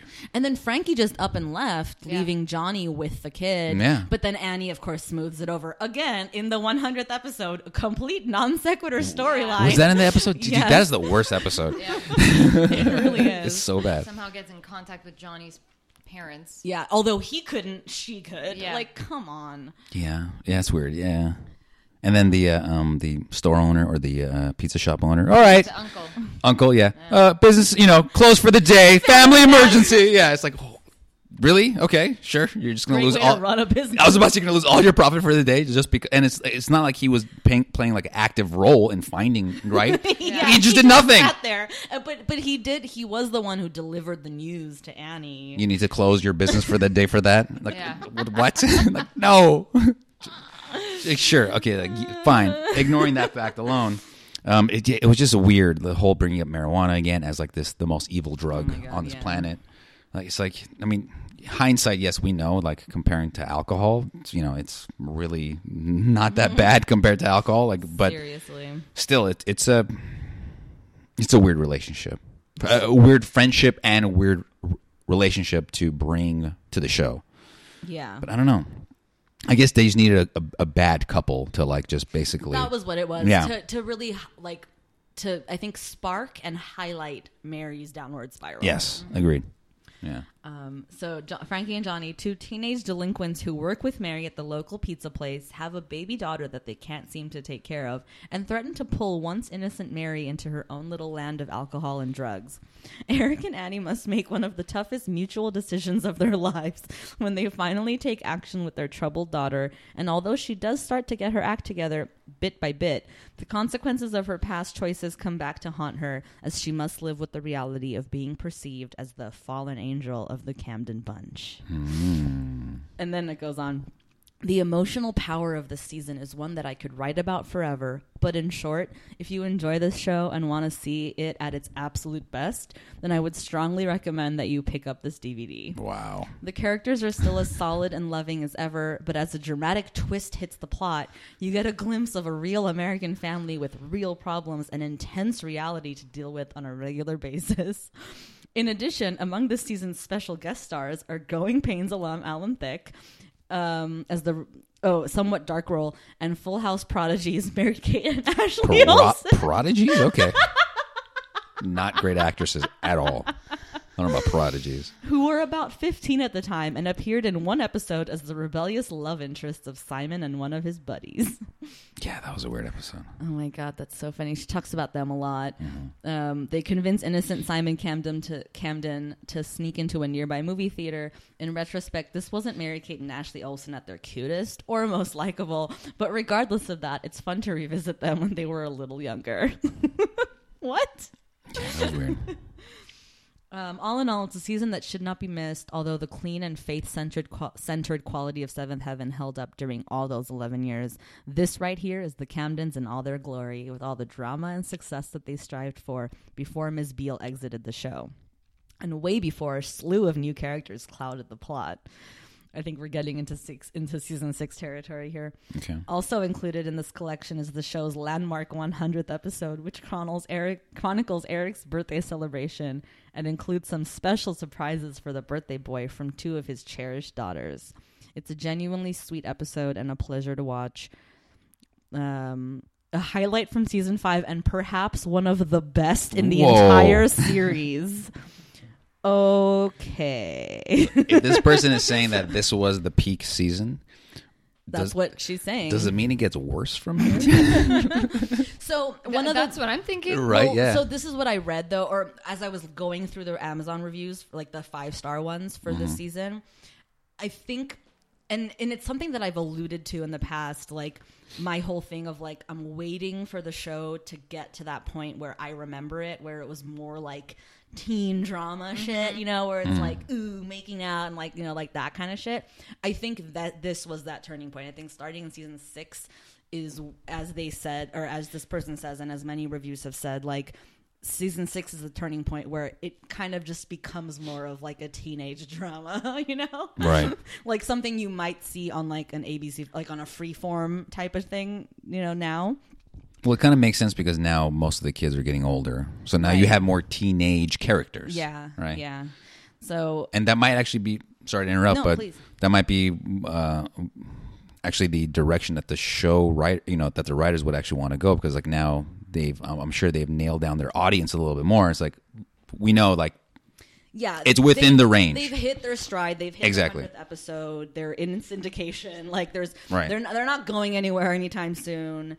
So yeah, I think they might be willing to like break from the form a little bit, Exactly. or whatever. Than a family show, more of a teenage drama show. Yeah. Yeah. That makes sense. Do people really like the show? Yeah. That was weird. Yeah. And then another tangent question: did you guys think the Mary doppelganger looked like Mary at all? Not at all. Right? Like that Hardly. that was so weird. I mean, yeah, she's pretty, but doesn't look like her. No. Like she's smart. She plays I basketball. mean, her That's name it. is Marie. Oh, yeah, seriously. What a You got to stretch. try a little bit harder, people. Like it's not bad enough that she quote unquote looks like her and is very much like her. Her name had to be Marie as well. Like that's so dumb. So Any yeah, other stray thoughts? Any other things?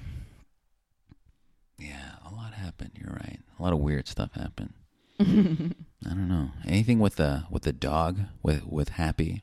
I don't think so, really. right? No. That was just season 1 where it's like he was like there was only a handful of episodes that he was the central thing. Thank you. She was the central character, right? Yeah, there was like one episode that was really all about Happy. Yeah, she had puppies. Yeah. Well, that was episode 1, she right? had puppies, but then also she got sick. Yeah. So 2. And then the one with the dog show, the trick, the commercial. Oh, right. That was another one. Right. But that's right. after that, like Yeah, non-existent. she's just there. Yeah. Like she's never really talked about much, like or like referenced as Yeah. there, but like she's in scenes. She's just the Camden mascot. Yeah, there was that one scene where I noticed her prominently because they kept cutting back to Ruthie. Like, I think it was either 21 or 22 of this season when Eric and Annie are talking in the kitchen, and Ruthie's like eavesdropping in plain sight, and like concerned that Serena and James are breaking up Annie and Eric's marriage or whatever. And she's just like sitting on the kitchen floor with Happy in her lap, like listening in to this conversation that her parents are having. But other than that, I don't know. Happy's not.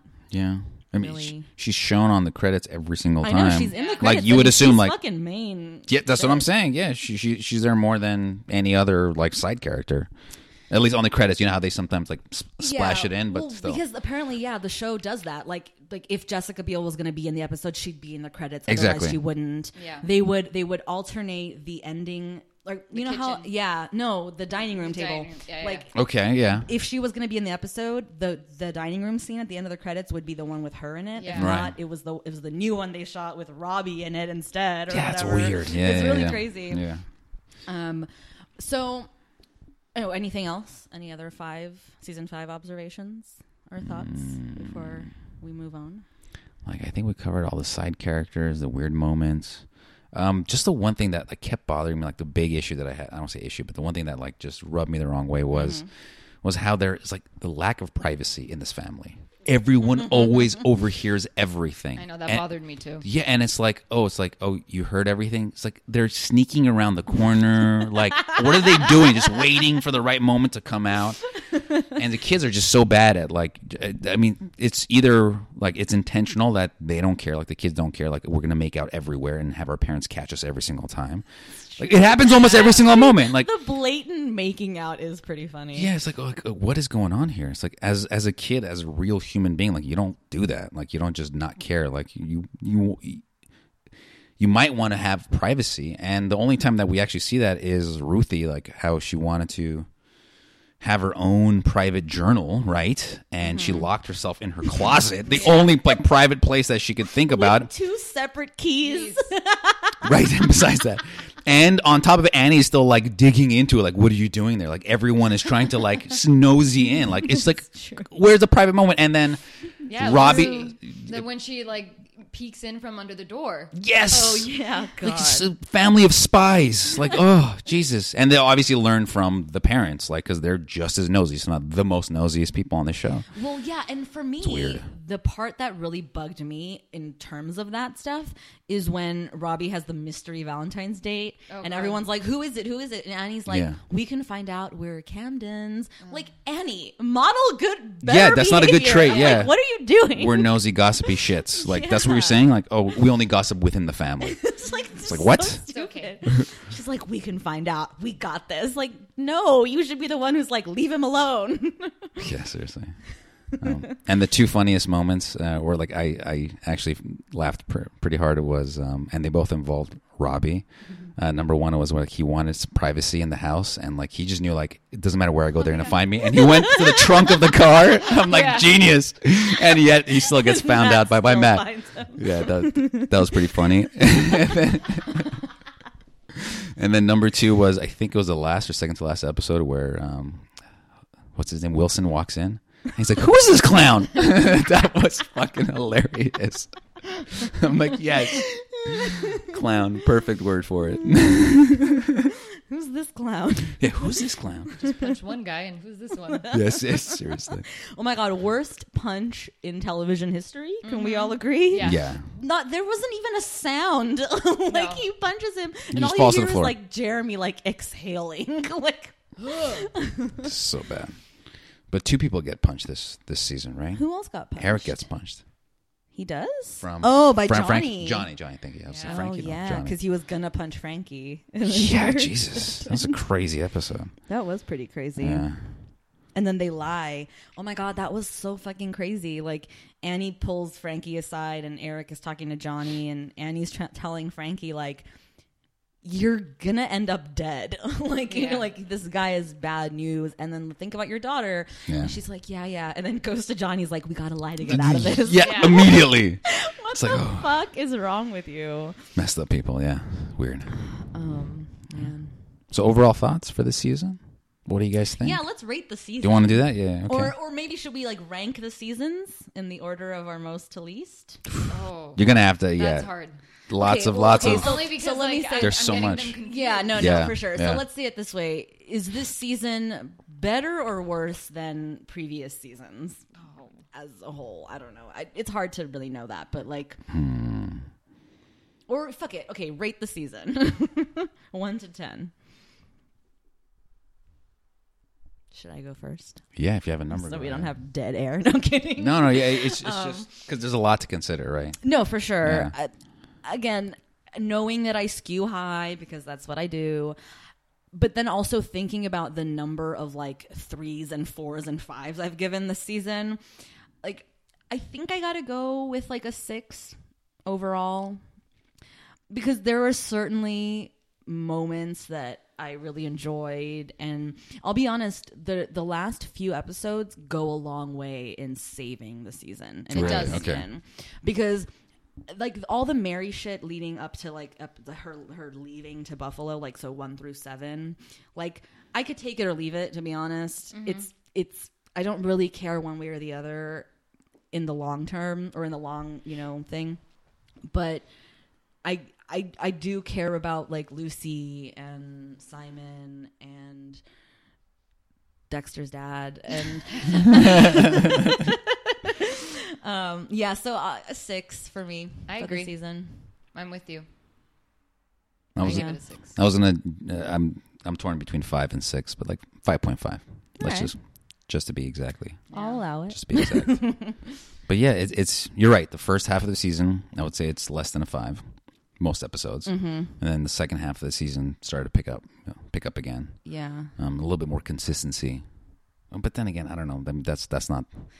Yeah. I don't know about consistency. It's don't not know what you about want that to either. expect with the show, but still, because you're right. Like, well, for me, the last 2 episodes were just like a lot happens. I really did enjoy the last 2, I have to say. Yeah. What did we give them? I don't remember our ratings. I think I went 7. Yeah, and I gave it a 6.5. Yeah, that's right. Oh, wow, high scores. Yeah, and maybe honestly, like no, not the highest, because I gave an episode a 10 this year.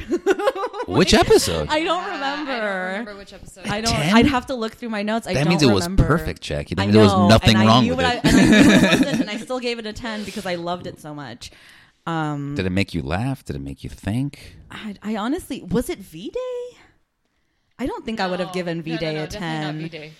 It might have been. I honestly couldn't tell you. I don't know. It must have been earlier on, though. No? No. Was it post Mary's departure, quote unquote? Maybe. So, I really don't know. I can't. Now that I'm looking at them, I'm like, did I give anything a 10? Like, it's hard for me to believe that I did. But I think I did. Or like maybe a 9 or something. Whatever. The listeners can tell us. They know. yeah, I think I gave that same episode probably an 8 or 7, something like that. Oh, so then we were both on the same page about how good it was, essentially. Yeah. What was it? Was it the one leading up to V-Day, like the kiss? No, where Mike gaslights Lucy? No. Was it? It might have been Sweeps with the condom. No. Okay, if you guys can pad for time, I will get my notes. Okay, sure. So we can resolve this fucker. Yeah, Pad of course. for time about Seventh Heaven. Oh God, such a task. Talk amongst yourself. Sure. God, yeah. Okay. Well, how about this random question? Was there anything food related in this season? What? No way. Didn't they make cake or something? They ate food. Thanks, Jackie. And he makes dinner every night for 8. All I remember was when Eric Makes a missed sandwich. missed dinner. Oh, yes. With the hamburger and the French fries. Do you remember that? Yeah. And Annie shoves it down the sink. Yeah, and everybody was harlot Serena. Yeah, and everyone's talking about how great Mom's dinner was, and like, Yeah, exactly. and they all had seconds. Yeah, Ruthie had your share, and then we had pie. That was pretty funny. That was weird. And then he brings the hamburger, but he's on the phone with Serena, so she like dumps it down the drain. Yeah, with like the wrapper and everything. Like, what are you doing? It's so gross. It's just so weird. Yeah. But you know what? The one thing, the one character actually, and again, you ladies, you might disagree with me, but I was not a fan of Annie this season. I would agree somewhat. I just didn't like her character. Like, she has so many out of character moments. Like, that does not sound or even feel like Annie in any way. Like, so be specific. So, well, the episode with women's rights, let's just say, that is typical Annie, right? Oh, back in like season 3 or whatever, that one. That, and then comparing it to Toons. to Gotcha. Toons. Thank you. Yes, that's definitely up Annie's character, but I don't know. It just, she felt like she was like overly jealous or something. Where like I don't know. I don't want to use this term, but definitely she was like a little bit more bitchy than her typical self, right? Like, she was quick to react and quick to judge, and just not being a Camden, being like this reactionary character. That's what I didn't like about her. Like, she was less logical, less well thought out, very reactionary. But see, I would disagree though, because I would say that her quote unquote jealousy is coming from a more rational place rather than an irrational jealousy, because she knows herself and she knows what she's observing in Serena, and she's right. Yeah, like she's fucking full she on was right. Yeah, okay, that's true. And rather than, I mean, of course, initially she gets her jealousy or like the thoughts in her head get the better of her, but in the end, very rationally and very calmly, she tells Eric, "You do whatever you want, but the minute she hits on you, you better tell me, because then I'll be right and you'll know." And I expect an apology. Yeah. Like, that's, I'm like, Which, okay, wow. like, you know what? Go Annie. Like, good Sure. for you.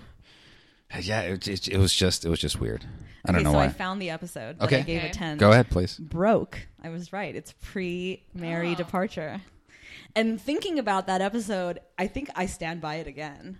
It's that episode where the kids are all having to deal with Mary's brokenness and covering for her, and they're helping her figure shit out. Yes, and yes, she's yes. just at the fucking movies. What was Matt's attorney's name? What was it? Barry? Or Barry. No. No. What was it? It can't be his actual name.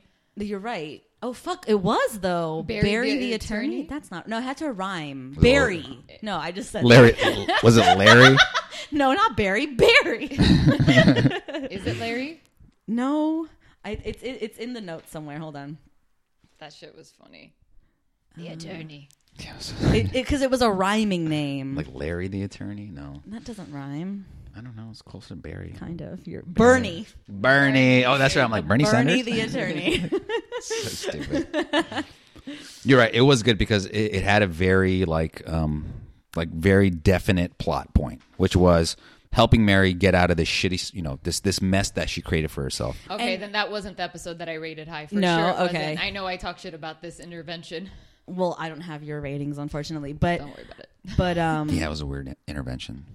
That was a strange it's moment. not really that. Well, I guess that's true because they sit her down. But the real intervention comes in by the next episode when the parents sit everybody down. Yes, and they all deliver emotional monologues to Mary that she's just sitting there rolling her eyes for the whole time. Yeah. Mm-hmm. But no, I really liked that one, that Broke episode, because I remember feeling like emotionally connected to every single one of the Candid kids at that point, where they're all like, they're so invested. They just want to help their sister. Yeah. They just want to do right by her.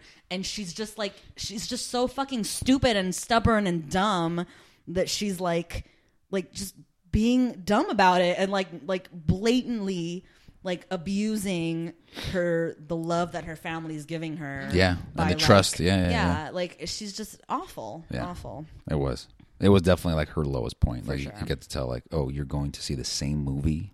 She's just Same cartoon she's movie? just like hiding Come from on. life. Yeah. Ruthie gives her $20 and she like spends it on like the movies and ice cream and shit. Like fuck you, Yeah. dude. Like that was so like killed me. Yeah, that was weird. Yeah. And then ultimately it's not even like she doesn't even think twice about, I mean she kind of does, but like the kids all have, like her siblings all have to deal with the ramifications and the weight of the decision to take the money from the twins' piggy banks. Like, Yeah. and she just takes it and is like, thank you guys so much. Like, and she doesn't even think about like what this means. It's just, yeah. You're right. It doesn't even phase like her character. It was like, oh yeah, okay, here's money, great. Yeah. Pay back all my bills. And then instead what she does is she does pay her bills back, but like she refinances everything, fucks it up even worse. Yeah. Like, I'm like, oh, really? oh my God. You should When talk she to tries Simon. when she tries to refinance her insurance. Insurance, yeah. He's like, unless there's 13 months in a year, you can come back and we could talk. Oh man. That was pretty good, actually. Yeah. But you're right. I actually liked that episode. It was one of the better episodes this season for sure because of that. Like it's a very clear message. Like your family's, this family is always here to support you. It doesn't matter how bad you fuck up in life, and just like you need to realize, like, hey, like my decisions affect more than just me. And it was a really real moment, like one of the few real moments, I guess, like where you're right. I actually had a personal connection to it as well, because my cousin, like, there was a time in his life where similar, not the same, but very similar, like a very low point, and family helped him out as much as he can, and now he's doing much better. So it's just like one of those things where I could personally relate to Mary's character and how the family basically takes on this external burden. Yeah. Right. Yeah. Yeah. And just glad to see, like, Mary, I guess, is doing better, right? But I hope so. I mean, unfortunately, or not unfortunately, but like the thing is, yeah, she seems to be thriving in Buffalo, but that's also like not really a good test though, because she's cared for there. Like she's not really like making it as an adult in Buffalo. She's living in the Colonel's house. Yeah. True. She's being fed. Her bills are being paid for. All she has to do is like work, Yeah. which she's doing, and she's keeping her responsibilities and all that shit. But it's like really, truly the real test of Mary's mettle, will be like when she strikes out on her own. Like, is she going to fail or is she going to succeed and thrive in that way? it's true. And then coming back home and then seeing or having all these distractions, I guess. But because just like I said, when she's in Buffalo, there's nothing. It's like a clean slate. And when she's coming back to all this drama and baggage, and to see how she survives those pre-existing drama, conditions, I guess. But this drama, Right. To see how resilient she actually is, how much she actually learned, how much it's becoming part of her permanent character. Yeah. I don't know. So on that note, why don't we talk about season 6 predictions or thoughts? It's an interesting question. I honestly never even thought about it. I haven't thought about it too much either. Yeah. But maybe what I really am asking or thinking for myself about is like what do we think or hope might happen? Yeah, what next would you want to season? see next season? Yeah. Exactly. It's a good question. Like I know I want to see Mary gone. Like I want her to have chosen Wilson. They move back to Buffalo. We never see or hear from them again. Happily ever after. Yeah. Like, I'm good. I'm done with that whole drama. You don't think the show would take it a darker angle?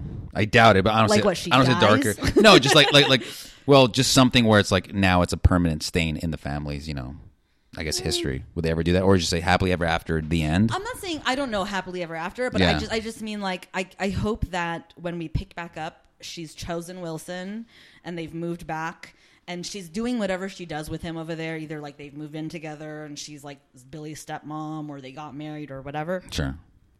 But like my whole thing is like I don't actually ever want to go there again. Like I don't need to see her on the phone calling the house. I don't need to see her with Wilson in like on a date. Like I don't actually need to see any more stories about Mary.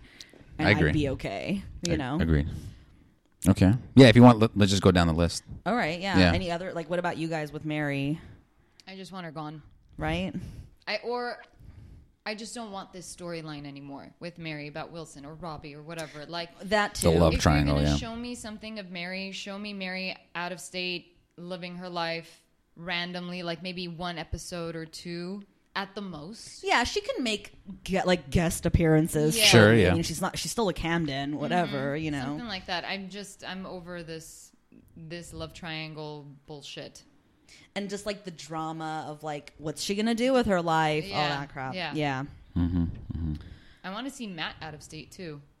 Ooh, out of state. Yeah, like Interesting. continuing on with school, obviously. Oh, like to go to med Med school? Yeah, Not because of a girl. not because of a girl. Yeah, I don't want to see him with Cheryl. Yeah, I do, or I'm not saying that. I just mean like I don't care enough about his relationship with Cheryl to like need to see it get picked up again. Yeah. Like Yeah. when we come back, and I'm assuming I'm going to see Lucy move back. You think so? or if she moves at all. Yeah, or if she moves at all, Sure, we I haven't think seen she'll end that. up at Crawford. I think so too. Yeah. And then Simon. I don't know what guess. I don't know what to guess for Simon. Yeah, he's I the odd just- one. I kind of just want to see what happens with Simon. I think the problem with that too is like because Simon is maybe like he and Ruthie, I would say, are characters that like there's nothing driving them into next season. Yeah. Like whatever happened to them in this season stays in this season pretty much. Kind you of, know? yeah. Yeah. Even you're right. Even Simon's like low points, like it kind of resolves itself within that same episode. Yeah. Like it's nothing. You're right. It's Exactly. like nothing permanent. But he's gonna be the oldest, Camden that's going to high school, right? That's true. I'm assuming. Yeah, Or he's true. gonna be a junior or a senior. He'll be a sophomore because he was a freshman. Freshman. this You're year. right. So it's sophomore. You're right. So And yeah, he will be the only one in high school. high school. Yeah. So that's what I'm expecting to see more, like high school shit. high school drama, and maybe if the show wants to take it that route where Simon follows in Mary's footsteps, right? Because now he can go two paths: either go go down the bad path of Mary, or go the interesting path, or I don't say interesting, but the more mature path of Lucy. Exactly. Yeah. I think before we even get to that point with Simon, because he's only a sophomore and 16, I think to your point, like we're probably gonna get a lot of like high school drama shit from him, Yeah. Right. Yeah. coming up, like girlfriends, friends, like prom type shit, like stuff like that, like Yeah. where I don't know what to compare it to, but like stuff like that. Well, will it be like a kind of mirroring like Matt's high school experience, right? No, I think he's a 50-50. What was Matt's high school experience? I mean, it's just just being just like being being exactly like this good-looking guy that dates basically every single good-looking girl. No, I think Simon will have more story than that. Right. Because, and I'll tell you why. Because David Gallagher is a better actor and can carry more story. Like I think, Okay. I think he has handled every acting challenge put in front of him with aplomb. Like, Does he pull off the earring by any No. chance? Okay, just wanted to ask. the stud I was And fine no. with. The ring, not the rings, not so Yeah. much. Yeah, that was weird. Okay, so And okay, I think that's well documented on the podcast. Yeah. My thoughts on earrings for men. fair enough. But yeah, no, it'll be Simon might become the most interesting character on the show. He has the most next year. potential to do That's one what I thing mean. or the other. That's what I yes, mean. I agree for sure. What about Ruthie? Yeah, that's a good question. I mean, I'm assuming she's still going to stay in that private school. Presumably, Yeah. Still going to be a smartass. yeah, Yeah, she is definitely the most oddball. Yeah. yeah. And she'll be what, 12? Or is that too old? How old is she? God damn it! I don't know the ages of these people. 11 or 12. She's in 5th grade, right? Next year she'll Is be she? Yeah. Well, then she can't be in the private school next year. Isn't that just an elementary school? 6th grade, right? Oh, that's true. And that's Sixth it. is So part of maybe one elementary more. now. Yeah, I don't know. That's a good question. I want her to have a more like stabilizing storyline besides just this private school. 'Cause that's what it felt like this season, like, right? She doesn't really have much like driving her into next season. Okay. As a character. Yeah, and then how about the twins? Are you gonna see anything out of them while they talk? No. They'll probably be more vocal. They'll just be cute. The whole mama episode with Ruthie giving them my like cookies. God. That was ridiculous. So fucked up, but pretty horrifying. funny. I know. It's kind of. I mean, seeing Annie like just that like she's terror. training them. Yes, exactly. Like monkeys. Yeah, dude, it was so good. I'm like, oh my god. Yeah, I don't really care about the twins too much. I don't think they're ever going to get to the point on the series or in the series where they have much agency or storyline or anything really going on with them. I don't know. Okay. But And we'll see. I don't know. I just don't really have any thoughts about them. and then the parents, Annie and Eric. What do you guys think? Oh, they'll just be the same. Yeah. They'll just Think be so? dealing with their kids' dramas. Exactly. Okay. Or maybe some of their own, like at the church or something. Okay. Did we talk about Matt? Oh, we did. Yeah, we want some. Oh, are we going to see Robbie again? Would you want to? Maybe. I could go either way. I don't hate him as much as I did before. I've come to like appreciate his presence on the show. Kind of like the rest of the family, right? It's like, yeah, you're Yeah. welcome to a house. Yeah, I'm like, I can tolerate you. Yeah, I don't know. But now that he's not with Mary and they might just like write him out. Yeah. You know, like he moved out, he went away. It's true. We'll No see. more May. Oh my God. May. It's gonna be May. Oh my God. I can't. All right. Yeah. Any other thoughts or comments? I don't know. It was definitely better than some of the previous seasons, but not. I don't want to say. I mean, I don't know. I think I liked 5 more than 4, but I still prefer 1, 2, and 3 over 4 and 5. If that makes sense. Yeah, I think I'm in the same boat as you. Yeah. But then again, could that just be that episodes 1 through 3 was kind of like a fresh look at the show, and so like you're surprised, whether it's a good surprise or a bad surprise, the fact that you're surprised versus season 5 now you know what to expect, and it's kind of more difficult to really surprise valid. you. Of course, it's valid, but I'm also of the mind in general when it comes to television that like the first few seasons of a show are always the best because of that, because you're still learning and developing characters. Things are still fresh Right. and interesting, and once you settle into a groove with a set of characters, like it does tend to get a little stale, you know, Right, like yeah. you can't help it. That's true. So, you know, I don't know. But I am excited though to veer into the territory of like teenage bullshit drama because that's what I remember the show being. Gotcha. And that's like what I have to hang on to in terms of like, oh yeah, I know this stuff, you know, whatever. So I'm kind of excited about that. But we'll see. I mean, to be honest, every episode has the potential to like gravely disappoint me at this point. So like, I don't know No anymore. hopes or any expectations.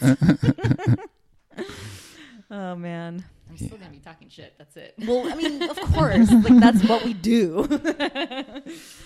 It would be interesting to get some like fresh voices in for season 6, like just like as guests on the podcast. And I have a feeling that we're gonna have a lot more like special guests in the show too. Yeah, Nice. definitely. Or like, you know, like recurring type things that are like, you know, stunt cast cameos or whatever. So that'll be fun. All right. Very cool. Cool. All right. I feel good. Yeah. I feel like we did it. Yeah. I feel good about this recap. So first of all, thank you, Audic, for joining Anytime, of course. us. We will see you back here for the season 6. I will be here. You for got your it. much needed male opinion. Yes. Yes. And officially, I mean, what? There's 11 seasons in total. Yeah. So we are halfway through. at the end of season 6, you'll be more than halfway through. Yeah. I know. Scary thought. Did you think we'd ever get here a year and a half ago or a year and change ago? I don't know. That's a good question. It's been a ride. Yeah, it has And been. as always, I mean, I personally want to thank our listeners, but I think I speak for T as well that like I mean, we wouldn't. We're doing this for ourselves. There's no doubt about that. Let's be real. But we do really appreciate anyone who's listening and engaging with us. We love doing it, and we're going to continue to do it. So thank you. And as usual, don't forget to subscribe, rate, and review. You can find us at For Heaven's Sake Pod or on all the places, or send us an email at forheavensakeshow@gmail.com. And until next time, when we come back for season 6, yay! Oh my God. Bye. Bye. Adios.